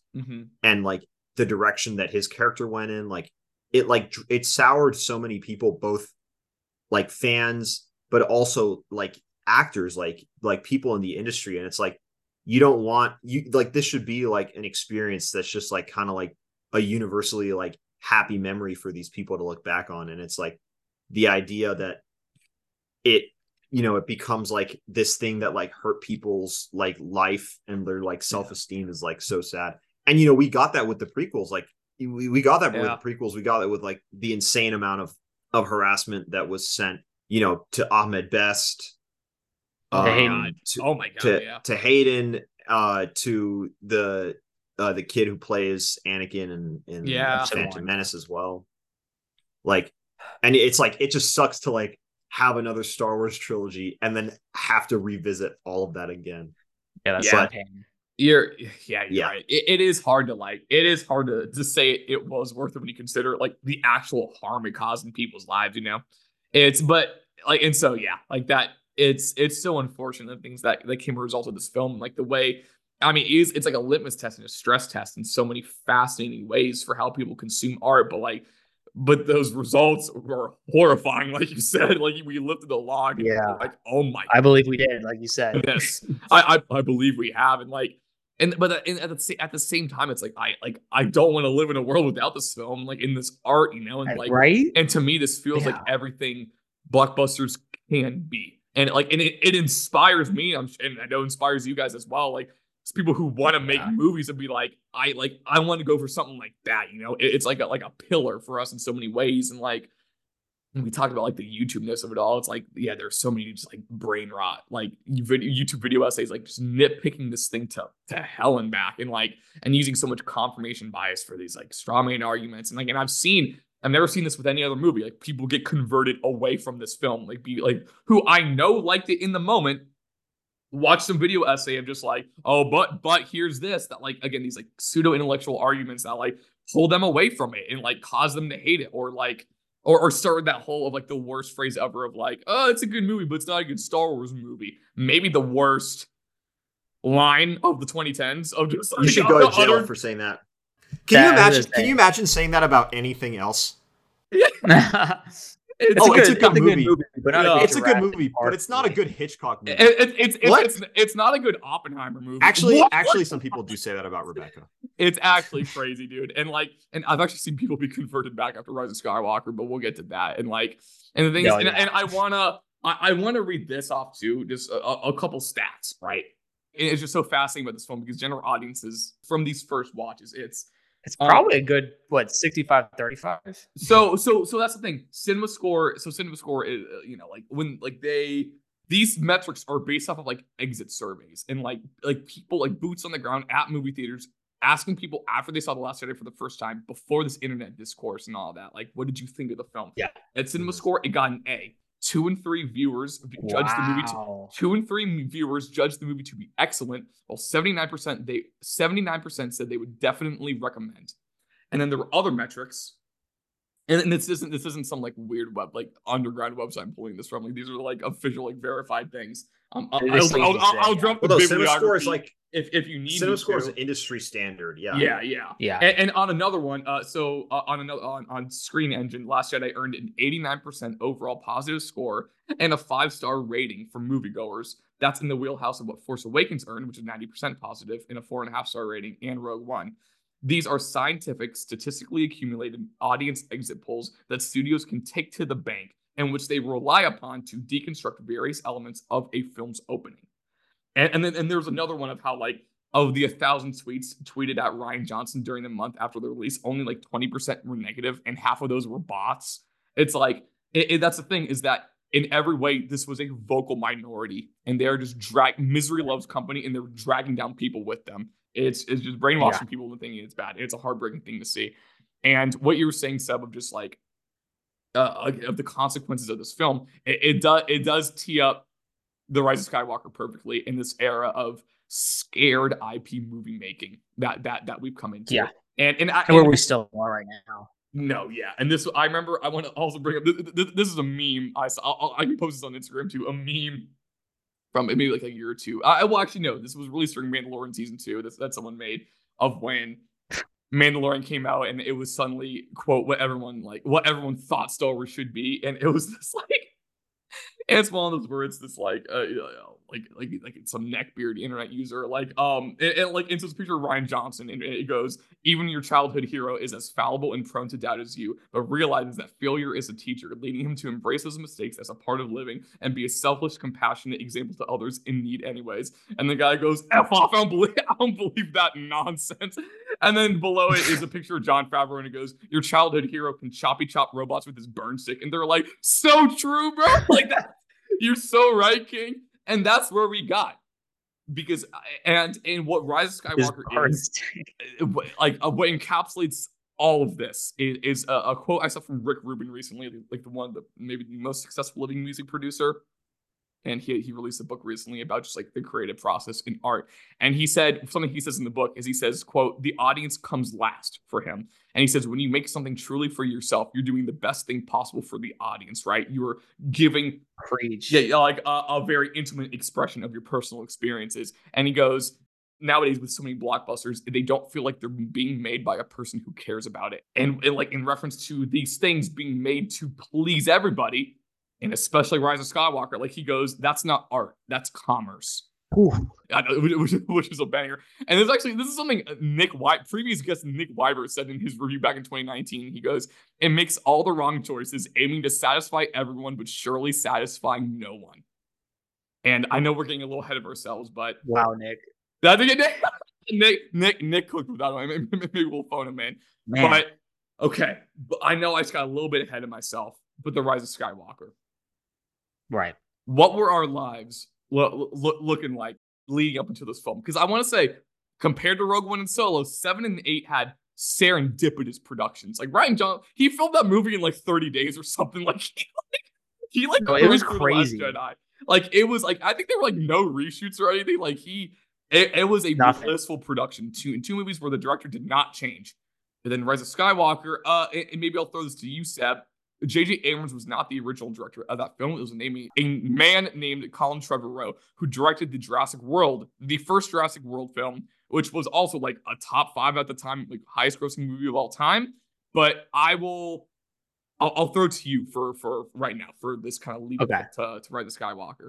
I mean, so we talked about it in Solo was the trend of directors getting kicked off of projects and adding in new ones, and kind of the shuffling of writers and directors. Mm-hmm. But this movie with Rise of Skywalker was the first case of a movie of said director coming out first, it performing really badly, and then a shift happens where they're like, oh, they're actually not that good. We gotta pivot. And it just so happened it was also after Last Jedi came out, and it was just a pure panic move where they were like, we can't have another like controversial film. Like, we need to go back to like the safest hands, which goes back to Force Awakens, where JJ was the safest option, and so they thought he would do it again by bringing him in and saying like, "Listen, you're the one who teed up all those questions. There's still some lingering ones out there. Why don't you answer them?"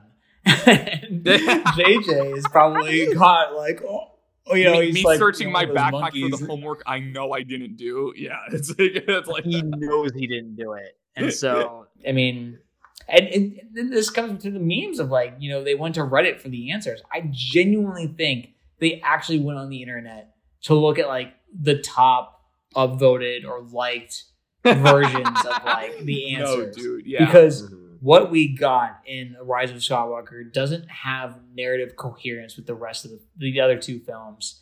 And we'll talk about it in the post game. But I JJ, like Nick Weibert says, tried to satisfy everyone and ended up satisfying no one. And so like you try to retroactively reverse Last Jedi while also trying to like please all the internet fans.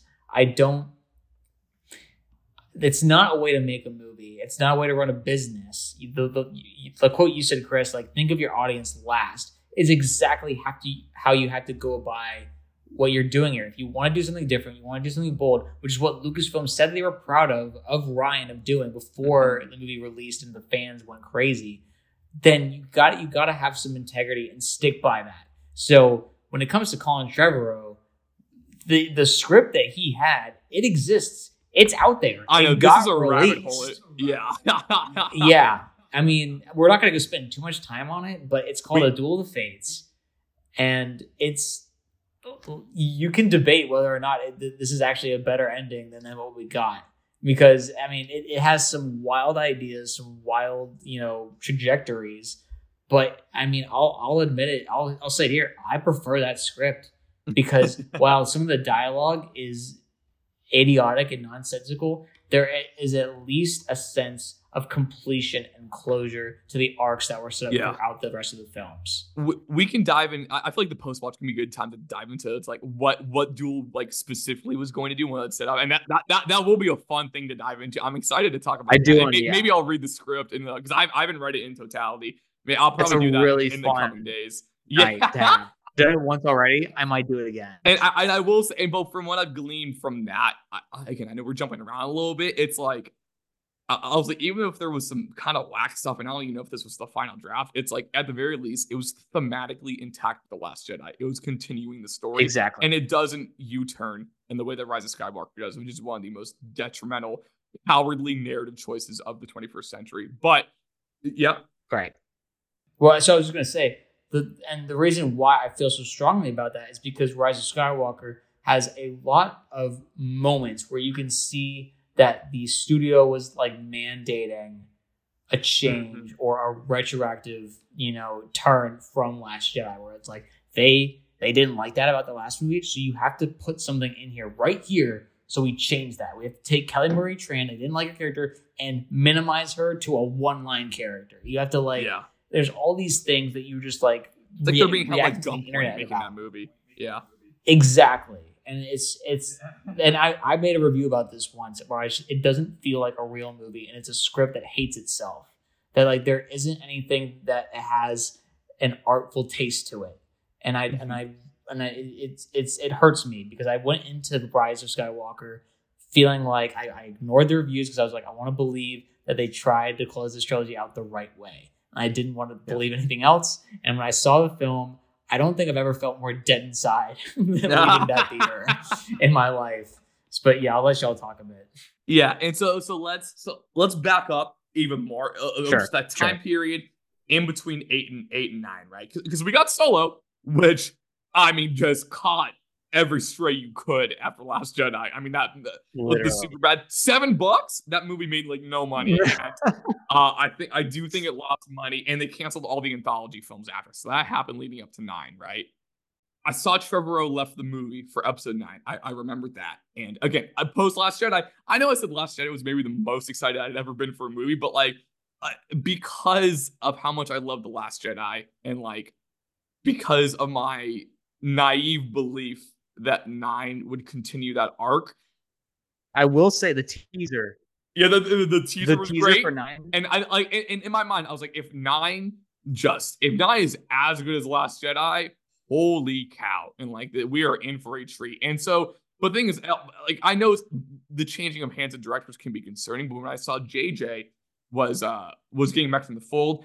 That actually Right. like for me, that was a sigh of relief in the moment because I was still At the time, yes. I was a Force Awakens supporter, and it was very earnest. Right. He was like, "I'm so excited." He was like, "There's things we didn't get to do in the Force Awakens that now I get to do." Like it seemed like genuine excitement. Like I didn't know that like he was actually holding a gun behind his back and that I was gonna shoot Last Jedi in the face, but I was anticipating this film, and so. Yeah.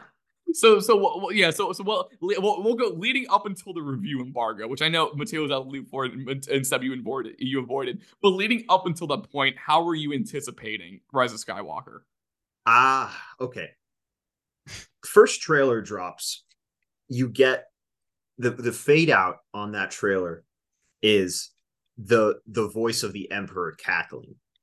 Oh, right. Unbelievable. Right, yeah. The hype from that, I mean, that was a big moment. Huge moment. I'm gonna say something though. I was that made me a little uneasy. Interesting. Because I thought like, so one of the big things that emerged in the discourse about this movie, and I started to get a little too online, I think, in the lead up to this movie. But one of the big things was that people were upset that like there was definitely a subset of like kind of like the hardcore fans who were mad that the sequels didn't adapt the legend storyline that continues from Return of the Jedi, that series of novels, and there's specifically the Dark Empire storyline that does bring back the Emperor. And I always thought like this felt like very kind of like pulpy, like cheesy, like forced, like comic book like sort of storytelling that is not suited for the big screen, and it definitely felt like a rehash. And I'm like, I'm glad they're not going down that path. That would be so stupid. Like, I can't imagine bringing the Emperor back from the dead. Like, how dumb would that be? And then I was like, oh my god, I can't believe we're doing this right now. So that was rough. That was rough.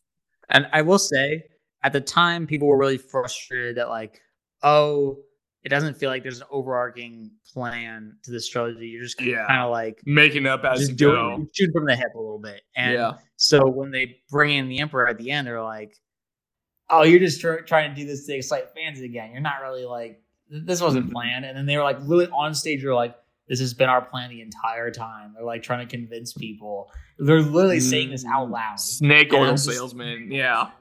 Right. And we're just like, and the naivety that you talked about, Chris, like, I believed him. I wanted, maybe it's because I just wanted to. I wanted to believe him. Here's the thing. I was uneasy, but I was uneasy again in much the same way that I felt uneasy while I was watching Force Awakens and Last Jedi, where both of those movies landed the plane. So I'm like, this feels weird. This doesn't feel right. But I'm sure they're going to land the plane. Yeah. And here's the thing. So I did say that I review embargoed. This was the first time, and I did not see the reviews on purpose, but I saw a tweet about the reviews. Okay. Like an hour before going to see the movie. No and I'm like, did they not land the plane? That was the moment. That was the moment. I got one thing spoiled from this entire trilogy, and it was the granddaughter thing, which I'll leave. An hour before, as I was walking in, when my brother's like really mentions like, yo, I heard this one thing. I was like, why'd you tell that? Yeah. And so, the Barry. Why would you say that out loud, dog? Yeah, no, genuinely. And when he said that, I was just thinking about that the entire time in the theater. I was just praying it was wrong. And then when it happens, I was just like sitting back in my chair. Like I couldn't believe it. And it was one of those things that just retroactively like just reversed something that they did in Last Jedi. And I was sick to my stomach. And so anyways, like the first teaser was still an incredibly hyped moment for me. I was all aboard the Palpatine train. Ian McDermott was back. And I mean, the shot of like Rey like flipping and slicing the TIE fighter that's coming out at her. Dude, that is an amazing, unbelievable. Yeah. Like, I mean, once again, the trailer delivers, and then there's this promise of like all the Jedi coming together. Like, this is just the culmination of the entire 9-film saga. I mean, I had theories going around that like they were gonna bring back like ships from the prequels and in this all-out battle at the end. I thought they were gonna bring everything back, and that doesn't happen. But so. Anyways, I had hope going in, and that's what I'll say. Yeah. No, I like I said, I was in the same boat as you, and I don't remember where I was, but I do remember when the embargo was lifted, and I was in denial. Denial is the only word. I chose not to read any of them specifically. I just saw it got hit with that like 50 burger on Rotten Tomatoes, and I was like, that's just because we're living in an age where Star Wars can do no right. I was like, it wasn't what they expected. I trust JJ. That means he took a swing. It was actually the opposite. He literally swung backwards, and all the memes went, oh, and they like jumped and turned around. It's he threw on Wii Sports, he dropped the bowling ball, and so it got a 51% on Rotten Tomatoes. It still grossed just over $1 billion because, I mean, again, like the Pirate Trilogy, it's like when you're this big, it's like you're gonna make money. It's the 38th highest grossing film ever. So here's the thing: is that we can dive into just like what our experiences watching the movies now were. Because when I first saw this film, to say I was trying to be glass half full is an understatement. I was trying. I'm an optimist by nature when watching a movie, and I was being put to the test with this one. Because I will say, on a scene-to-scene basis, and we've said this about all the other movies, and we talked about it before, this movie looks great, this movie does not look, it looks and it sounds like Star Wars, and I really like Star Wars, and on like a scene-to-scene basis, it's J.J. He knows how to direct action sequences. He knows how to evoke quote-unquote Star Wars magic. And so I was like, gosh dang it. I was like, I was trying to find ways to enjoy it beyond the narrative choices, because something like that TIE fighter scene, that in a vacuum, that's a very well directed, cool Star Wars sequence. I'm like, okay, that was storyboarded for sure. But then the thing is, in the movie, when it's like dream logic, she's like, I'm gonna walk over here and do this scene now. I was like, whoa, wait, like they made it for the trailer. Like almost all of these scenes are almost better removed from the context of the movie, because it's like, because JJ is a talented director, and I'll stand by at me, okay? Like Abrams knows how to direct an action sequence, right? And he has the visual flair, so in that way, it keeps you engaged. Like, just watch Mission Impossible 3. No, literally, like. I didn't feel like I was muscling through the film, but I felt just a pit, especially with the freaking Palpatine thing, just a pit in my stomach, and a pit in my stomach that lived for like the following year after that movie. I was like, no matter how I was like, oh, like that lightsaber at the end was cool. Even with all the stuff that I wanted to say was cool, I was like pretty devastated at the idea that they not only U-turned and retconned Last Jedi. I was like, they like.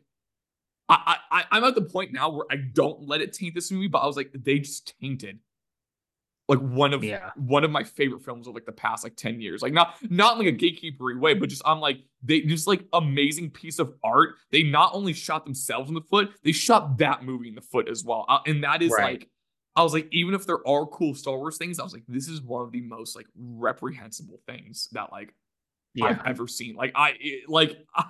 Which is where I'm still at with it. I'm like, this still looks better than like Quantumania or so many other movies. Like, there is craft here, but this is one of the most like people should be in jail type of things. Like with how they movie treated jail art. for a lot of people involved. It's crazy, and like I remember even all of the Last Jedi haters in my life, like even they couldn't stick their necks out for it. Like that's the thing. It's like again the satisfying no one way.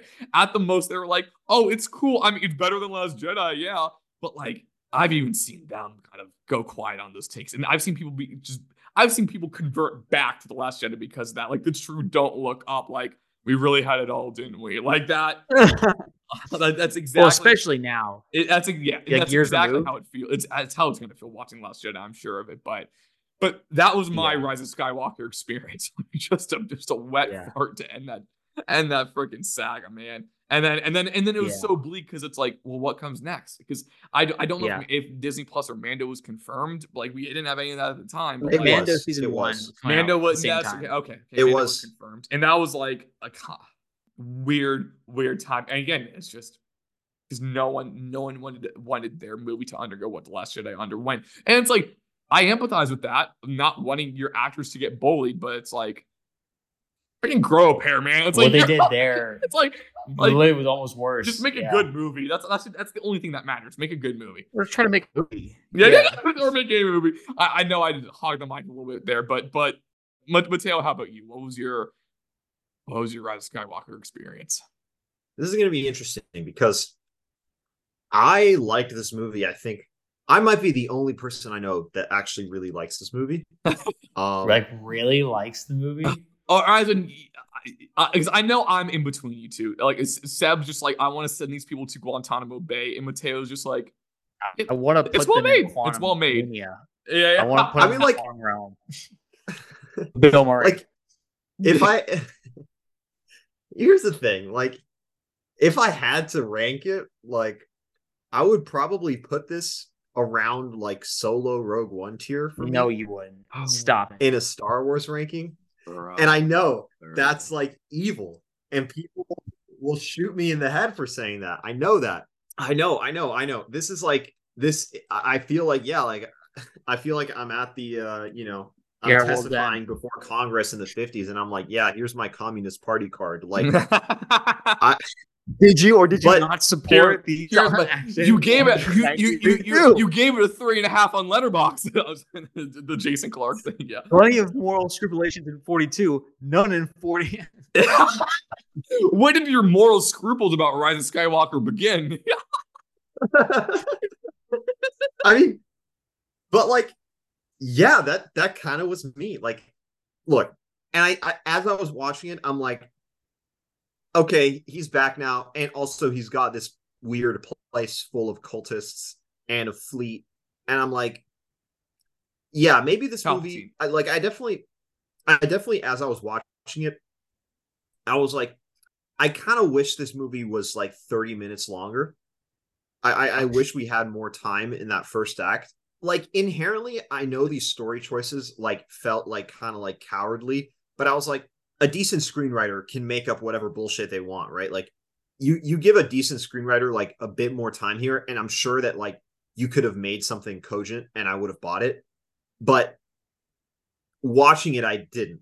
But again, that being said, by the time we're in like second, third act territory, I was having a good time. Oh my God. I was having a really good time.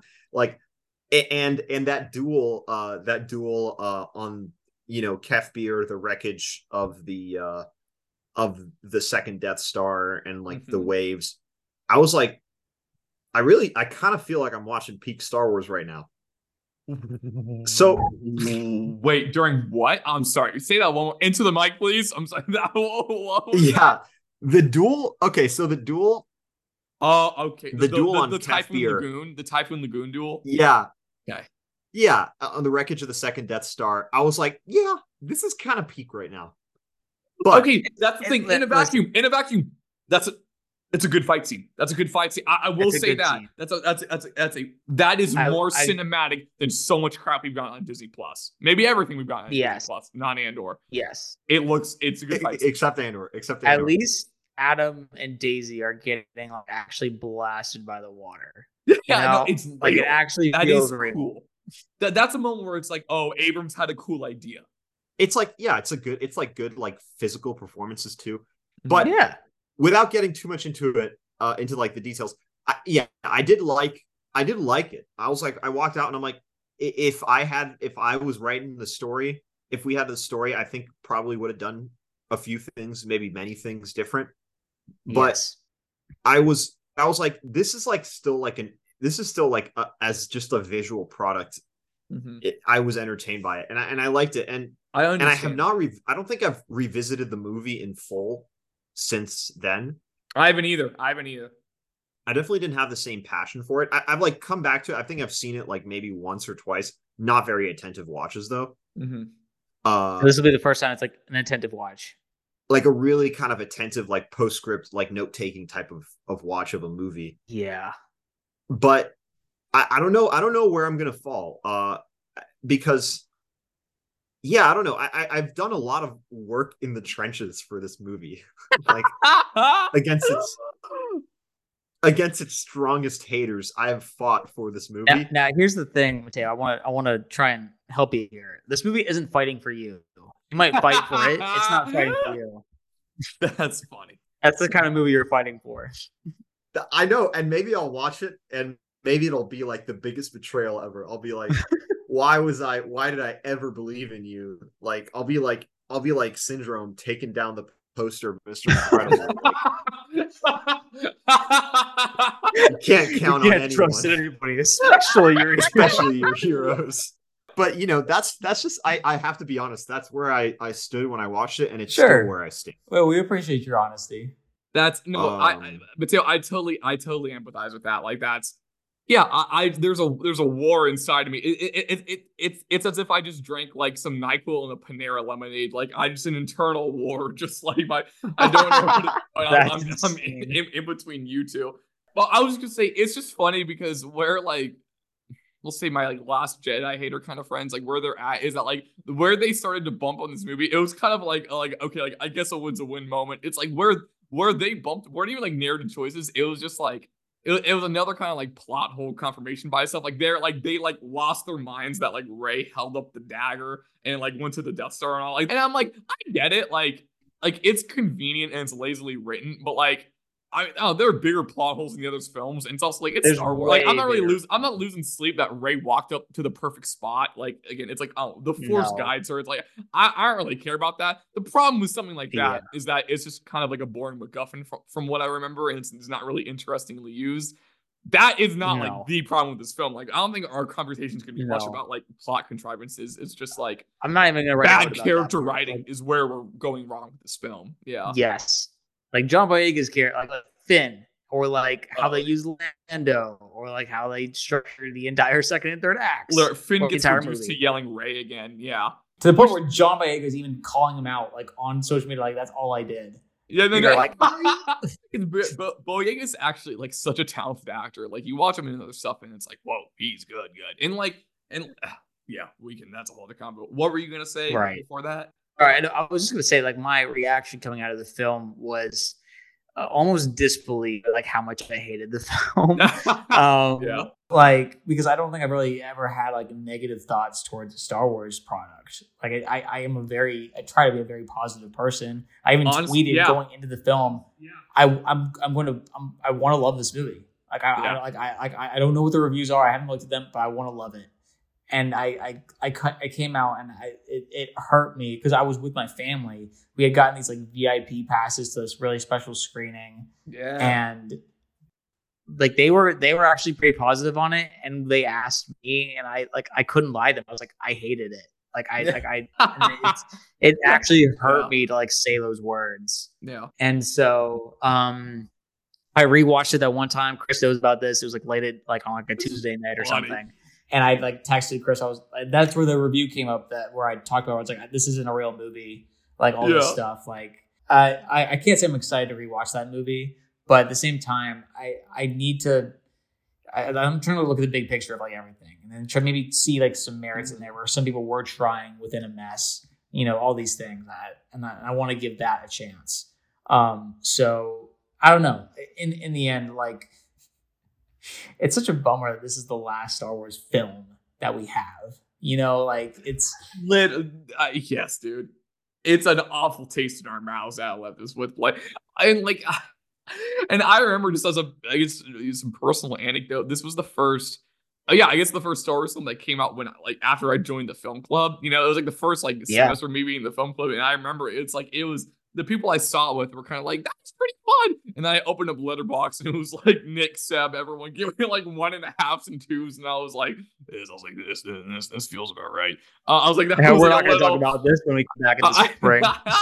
And also, I just want to mention our guest on Covenant Prometheus and he did a sequel rewatch recently. He watched The Last Jedi. I think he gave it 5 stars, and he was like, "This is it." He was like, "We have peaked as a human race." And then he watched The Rise of Skywalker, and he just goes, "Maybe we shouldn't be allowed to make movies anymore." Just he's like, maybe he gave it half a star, and then Mateo in the comments goes. say? Alex goes, "This is my 9/11." Also, just because like oh my god, like all the movies. Owen is like such a like is like a very like kind of lax, like generous like reviewer, and so when he gives a movie half a star, it's like he hates every second of this. God, I'm crying. That's so funny. Broke my heart. I mean, it's just, and that's where we're at. And yeah, right, it's the one I'm like least looking forward to rewatching, but maybe most fascinated with where I land on it. Because especially again, honestly, in a post Disney Plus world, in a post like Book of Boba Fett, Kenobi world, it's like, where am I gonna land? Like, I truly maybe to put a pin on, maybe to put a pin on this. Do y'all? And I have a question here. Like, do y'all think this movie was infinitely doomed? Like after Last Jedi came out, like that's a great question. Like what was it ever going to succeed? I think unless you have like obviously like Denis Villeneuve come like directing it, like take that if it was Chris Nolan's The Rise of Skywalker, I'm sure people would have supported it. I'll put it this way: I think in a lot of ways it's like maybe in a lot of ways it was a lose-lose, and it's like maybe there was in the moment in 2019 there was no right decision, but I think if you just make it with thematic narrative and artistic integrity, it eventually would have. The thing about this film is that the way it's made, I don't know what I'm looking for, but like it completely it's getting in its own way, and it's preventing itself from ever being reclaimed because of I think of the way it's written, because of how because of the lack of a narrative integrity with which it was made. And maybe it will age well in the way of just like we said, it's like, oh man, they're blasting them with real water. Like this isn't volume tech. Like this thing looks and feels, and this thing looks practical. Like this thing looks and feels good. Like this feels maybe we'll be like, this does at least feel more like Star Wars than a lot of other stuff we've gotten. But like its ceiling is so capped because of the lack of imagination with which it was written. Right. So I think that's about where I'm. I mean, you think about the story about Adam Driver delivering one of the big twists of the film in a closet. He did like ADR, and JJ called him and said like record this line on your phone of you in your closet. That's crazy, dude. That was another thing. This is like petty. I'm not like this. I'm not hinging any arguments on this, but it's like I thought Last Jedi had a pretty brilliant decision to because Adam Driver is one of the best living actors, and so when he smashes his helmet, it's cool thematically, and it's also like, now let's watch him act. And when they put the helmet back on, it's just a weird thing to have one of your best living actors have to act through a mask all movie. Eventually he does take it off, but I'm like, that's just a bad filmmaking choice too. I don't know. They put it back together, and you're like, why? That's almost symbolic for the movie, them trying to literally put the pieces back together. But genuinely, it didn't need putting back together in that way. Fair point.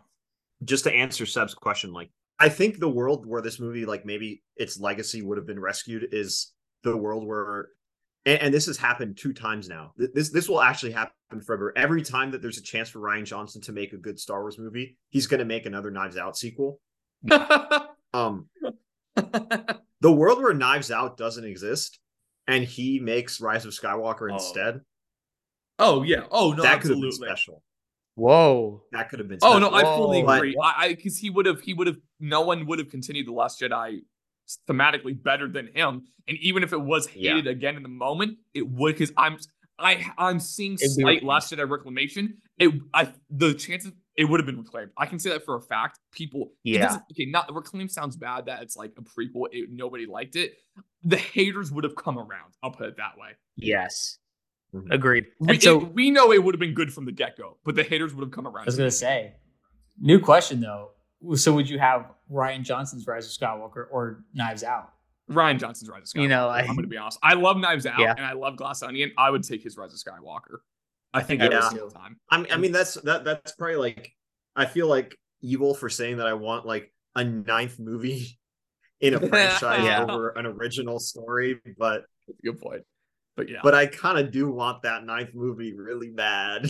I think, dude, like, life in the industry would be like, I can't It'd be even think better. about that. I think life might actually be a little bit better if we got that. Just overall quality of life for everybody would be a little better. And I'm so fascinated by something you once said, Mateo, about Rise of Skywalker, when you were like, the thing is that I think J.J. Abrams got to make the movie he wanted to make, which I think is really, really interesting. Of like, which is like, you're like, I think it was a less scared studio, and this is what Abrams wanted, and that haunts me. That as someone who does pro bono work for J.J. Abrams, and I'm like, you don't accidentally make like something as successful as Force Awakens and have everyone fall in love with the franchise and these new characters. But he also, like, if he's as responsible for Rise of Skywalker as you say. Here's what I'll say though. I also do pro bono work for J.J. Abrams, and I kind of like it. I'm sorry. Oh my gosh. I think yes, you're right. That was kind of his idea, and he made something fun. I enjoy it. Sue me. I will. maybe after this, I'm gonna be like, Check your mail. I'm gonna call my lawyers, just like stop all public comments and just go, just try to get the best settlement that I can, because I know I'll lose in court. I still have Mateo. I'm gonna have to redact. Mateo tearing down the poster like Syndrome is the funniest thing in the world. I can't stop thinking Tearing down that. his signed J.J. Abrams poster. What's funny is that you don't even hear like JJ going to bat for this film. Like, he's never done like a post like Rise of Skywalker interview. Like he wants to forget that movie. Could you imagine? He's just gonna be like, "Yeah, I was satisfied with my work. Like that's the best movie I was ever gonna make." He hits the Tony Gilroy when he's like, "There's not a better version of this movie." Oh God, no. And it's like, what? There wasn't? Are you sure? I do want to see the Eye of Webbish Bog cut, but yeah. Apart from that, I have to drop a silly guy name every Star Wars pod. Yeah.